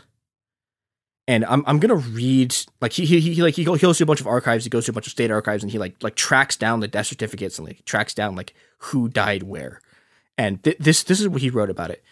More than 3/4 of all documented deaths in local annals are due to the actions of authorities in this third phase, and then more than 90% of those persecuted for alleged political crimes. So what he's saying here is that 75% of all of the deaths in the entire Cultural Revolution weren't done by like the revolution part. They were done by the state murdering the workers faction, the rebel factions. And not only that, 90% of the actual political persecution was done by the state and not by the rebels. And when you actually look at what this means, like this means everything anyone ever talks about the Cultural Revolution is completely wrong. It wasn't that, like, the thing that happened in the Cultural Revolution wasn't that sort of student radicalism got out of control and they started killing everyone and it produces all this violence. the thing that actually happens is that there's a student like uprising, right?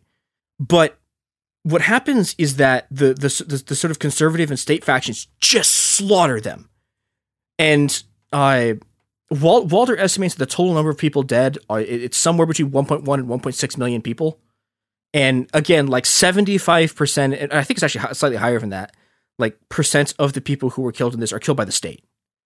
And, you know, this has an enormous effect on, I mean, just everything that happens in Chinese society from then on, because on the one hand, the popular memory of the Cultural Revolution persists as this thing that was like, this is what happens if you like, if people outside the party and like students and radicals like start like making trouble, is that you get all these people dead. But then, you know, you have the people inside the state who like know how many people they had to kill in order to hold on to power, right? They kill probably more people than like there's a very famous massacre of like communists or like suspected communists in Indonesia that doesn't get called a genocide because it was technically on political lines, but like was one of the worst anti-communist massacres in history. And they killed more people than that during this period.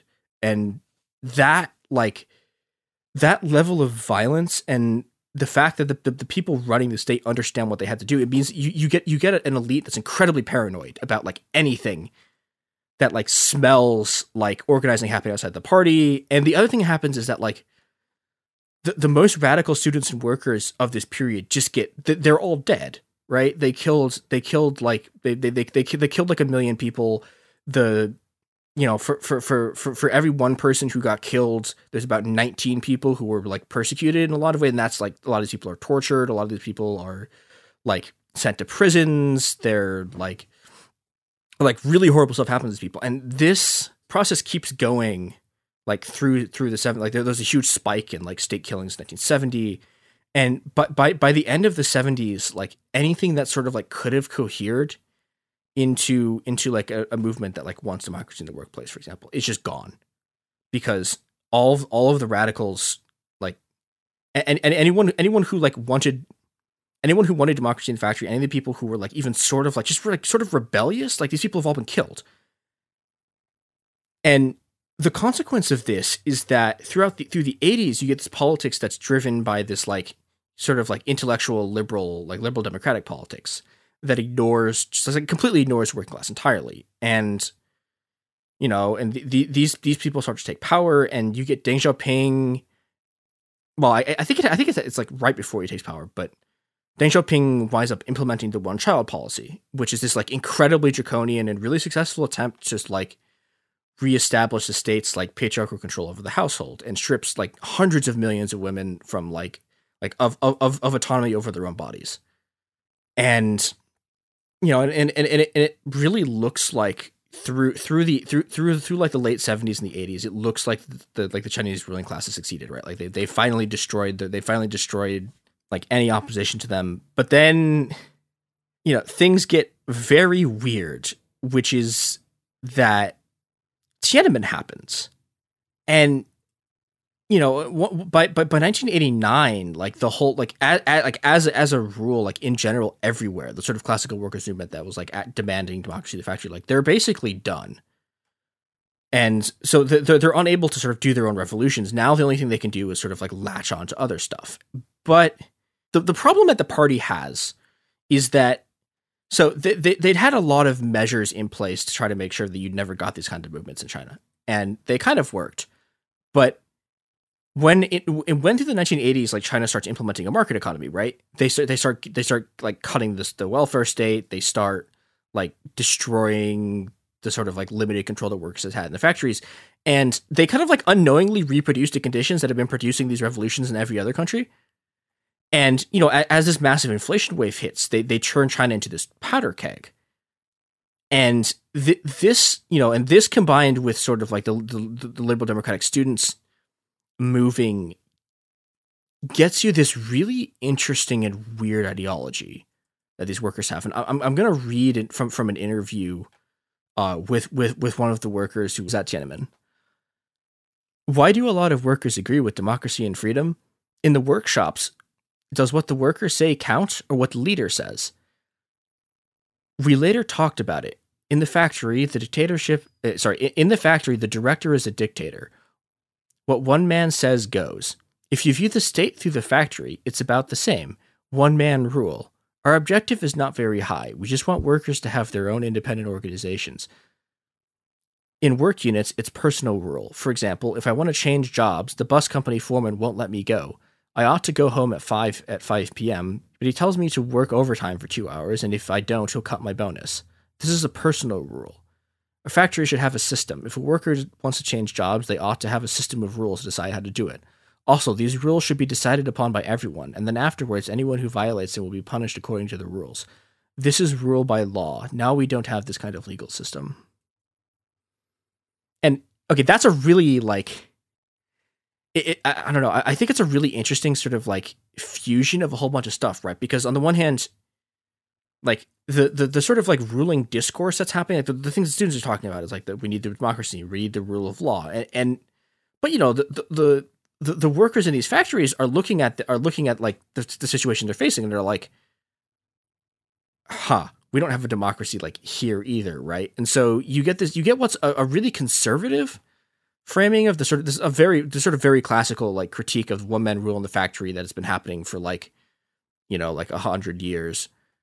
But what's interesting about this is that like any actual attempt to like do this right gets you to workers' control, like democratic workers' control in the factory.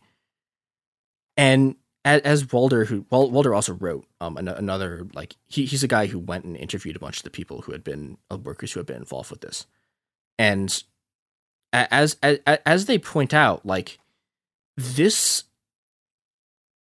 unlike really like any other time in Chinese history, like the people who are part of like the Beijing Autonomous Workers Autonomous Federation are, you know, they don't have an intellectual class. Like these are just a bunch of workers, and they have very little connection. Like they have very little like political connections, right? Like beforehand, like to the liberal circles, they're just sort of hearing what they're reading. And this means that like what you have here is like, it's not like an intellectual driven movement. Like this is just a bunch of workers. And for like one final time, their instinct when the revolution sort of like starts is to demand democracy in the factory. And this demand, like above all others, is completely politically unacceptable. And, you know, and when the army marches on Beijing, it's these workers that they wipe out. And they wipe them out so thoroughly that the fact that this is what these people were fighting for is it's scrubbed from the record of the CCP. It's scrubbed, like the pro-democracy movement doesn't remember it, even though their entire thing is memory. And yeah, and this ensures that the meaning of these actual events, what these people were fighting for, what they were trying to do, has been almost completely lost. And I think at this point we can finally ask what actually was Tiananmen. And in some sense, in the Chinese context itself, it's a transition between two different Chinese working classes.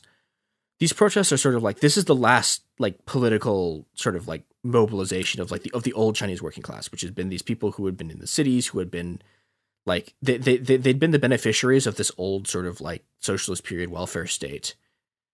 And these people in the streets around Tiananmen, they mount the last attack of the classical workers movement. And when they lose, this entire class, like this entire urban working class that had been around since like the 1920s, that had been sort of the driver of Chinese radical politics, that had been like that had been fighting and striking for like 70, 80 years, they're gone. They're completely destroyed. And over the course of the economic restructuring in the 1990s, they cease to exist as a class, and they're replaced by a new Chinese working class, which is drawn from sort of these rural and sort of semi-urban underclasses of the old social system, who are dragged into the cities from their villages, from their towns, and who now fill. Actually, well, I don't know what the numbers are today, because it's been weird because of COVID, but like in 2019, there were 277 million of these people, of this enormous migrant worker like force who form the backbone of like the entire Chinese working class. And these people who they have rural household registrations, and this means that they don't get any of the benefits, like the sort of like welfare benefits that you would get from living in a city. And this means that they're, you know, they constitute like an entirely new class of workers. And instead of, you know, like whatever sort of privileges had been like carved out by the old working class, this one gets nothing. And the other thing that they get is this entire raft of sort of capitalist ideology that's baked into like every aspect of their workplace culture. This is massive attempt in China to get people to buy homes, and you know, like where the old working class could at least like posit the factory as like a place where you could have democracy, where like life could be improved by like different controlled factories. Like this new working class, like the thing that they want the most is to leave the factory and become a business owner. And, you know, like this probably sounds familiar to like us, right? Like this is the old joke about about the American working class, which is that everyone sees themselves as temporarily embarrassed millionaires. And like, yeah, you know, in modern China, it's like, yeah, okay, it's like people consider themselves to be like temporarily embarrassed small business owners. And this stuff, this ideological self-conception of like, I'm going to work in the factory, that I'm going to become a small business owner, is completely inimical to the formation of like the classical workers movement. And there hasn't been that kind of formation in China since.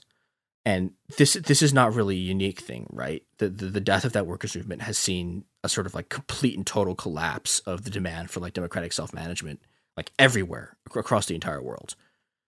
And, you know, incredibly stubbornly, like the working class like refuses to sort of cohere itself in the factory. And so in this sense, China is really just sort of late to the game. They got slightly early. They got slightly later to the point that we're at now. You said there was going to be a happier ending for this. The happy ending was last episode. This episode is this episode's ending is really depressing. Well, I mean, okay, there's a slightly less depressing note, kind of. Okay, the thing that's less depressing here is that for my entire lifetime has been the U.S. lurching from one economic collapse to another, and the world, like the international economic system. Like I think I was born in like the middle of like the .com collapse, and then I got 2008, and then like there's been a bunch of economic collapses in the last like 3 years, and you know, the whole system has like lurched from crisis to crisis to crisis, and that means that there's been an incredible, just like a rapidly increasing number of revolutions everywhere, even though the sort of like dark agora of the factory like has ceased to be this thing that like creates the working, like the identity of the working class. And this means that, you know, okay, so in order to have some kind of mass movement, you need some kind of collective identity to mobilize around. And, you know, if you can't make this in the factory, the place where it's going to be made instead is the street. And this means in the last, you know, like 20-ish years, without the sort of positive identity in the workplace to cohere itself around, workers are really only able to sort of mobilize on a mass basis, like indirect opposition to a threat that can confront like everyone at the same time. And the only thing that can do this is really the state. And, you know, the state has the ability to increase the price of basic commodities and slash welfare benefits. And that becomes the only available enemy. And so, yeah, if you look at what revolutions have been in the last 20 years, it's a constant fight against the police, because fighting the police is the only thing that can allow you to create a new social identity, like a sort of collective identification.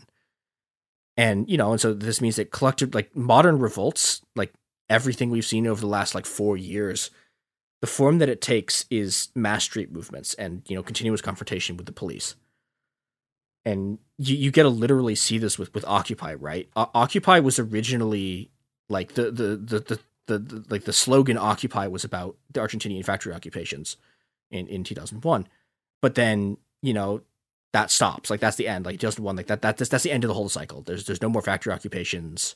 Well, actually, that's not true. You get one in Bosnia-Herzegovina, which is funny because it's like they occupy a bunch of factories, but like they don't know what to do with them, and so you get just like a regular like Occupy, like in the sort of like square occupation you'd get in like New York or whatever, where everyone's sort of like sitting in a circle and talking about stuff, but it's happening in a factory. But they're not like trying to run production. They're not trying to do any of that stuff. They're just sort of like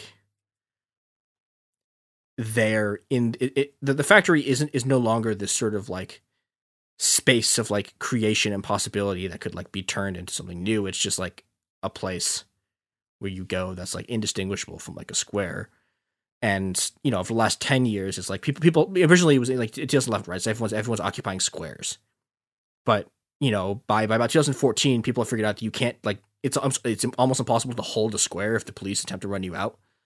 And so this gets replaced with running street fights with the police. But this, you know, this places everyone who's trying to do this in this incredibly dangerous bind because, you know, the old workers' councils were able to bring down states. Like, largely they got crushed by outside militaries, but they were able to bring down states because, you know, there is an enormous amount of power in being able to control production. But the problem is that, like, you know, if you're in a square, right, like, you don't have the ability to do that. And without the factory occupations alongside them, there have been a lot of general strikes in the last 4 years. There's one in Peru, there's one in France, there's some in Hong Kong and Sudan, and every single one of them has been crushed.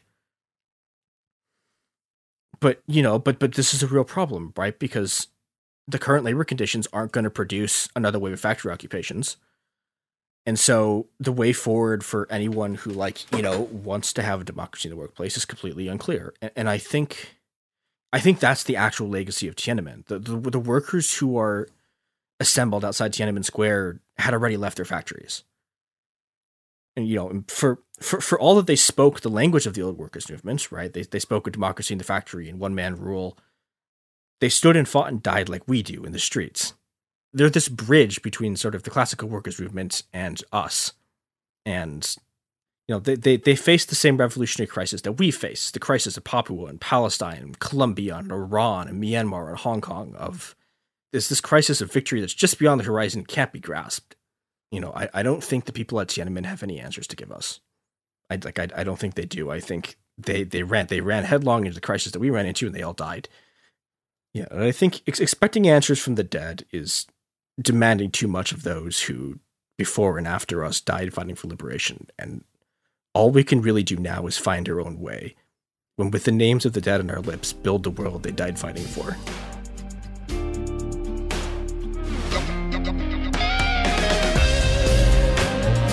Hey, we'll be back Monday with more episodes every week from now until the heat death of the universe. It Could Happen Here is a production of Cool Zone Media. For more podcasts from Cool Zone Media, visit our website, coolzonemedia.com, or check us out on the iHeartRadio app, Apple Podcasts, or wherever you listen to podcasts. You can find sources for It Could Happen Here updated monthly at coolzonemedia.com/sources. Thanks for listening. Trinity School of Natural Health can help you be part of the fast-growing health and wellness industry. With an education that empowers communities, Trinity grads can change lives by applying natural health principles and techniques in holistic practices or stores selling nourishing health products. Offering 19 online programs that fit your busy schedule, you'll get training to help turn your passion into a career. Enroll today at trinityschool.org. That's trinityschool.org. Whether you're a savvy spender maximizing your savings with cashback rewards, a thrifty rate watcher seeking the lowest interest, or a travel enthusiast looking for extraordinary perks, Kemba Financial Credit Union has a visa to complement your lifestyle and unique needs. Apply today at Kemba.org to unlock a limited time 2% cash back on purchases and pay 0% interest on balance transfers for an entire year with a new visa from Kemba. You deserve a card that works for you. Restrictions apply. Offer ends June 30th, 2024. Xumo Play is your destination for endless entertainment. With a diverse lineup of 350 plus live channels, movies, and full TV series, you'll easily find something to watch right away. And the best part? It's all free. Love music? Get lost in the 90s with iHeart 90s, dance away with hip-hop beats, and more on the iHeartRadio music channels. No logins, no signups, no accounts, no hassle. So what are you waiting for? Start streaming at play.xumo.com or download from the app and Google Play stores today. All you can stream with Xumo Play. Xfinity has free premium networks for everyone this month, no matter what kind of entertainment you love. Addicted to true crime? Catch killer cases and more spine-tingling shows on A&E Crime Central. Crave adventure? Explore Asian action movies on Hi-Ya. Searching for something extreme? Check out skating, snowboarding, and more on Fuel TV Plus, the global home of action sports. And find crowd-pleasing bops on iHeartRadio's Hit Nation playlist. There's new free shows and movies to love every week. Say free this week in your Xfinity voice remote.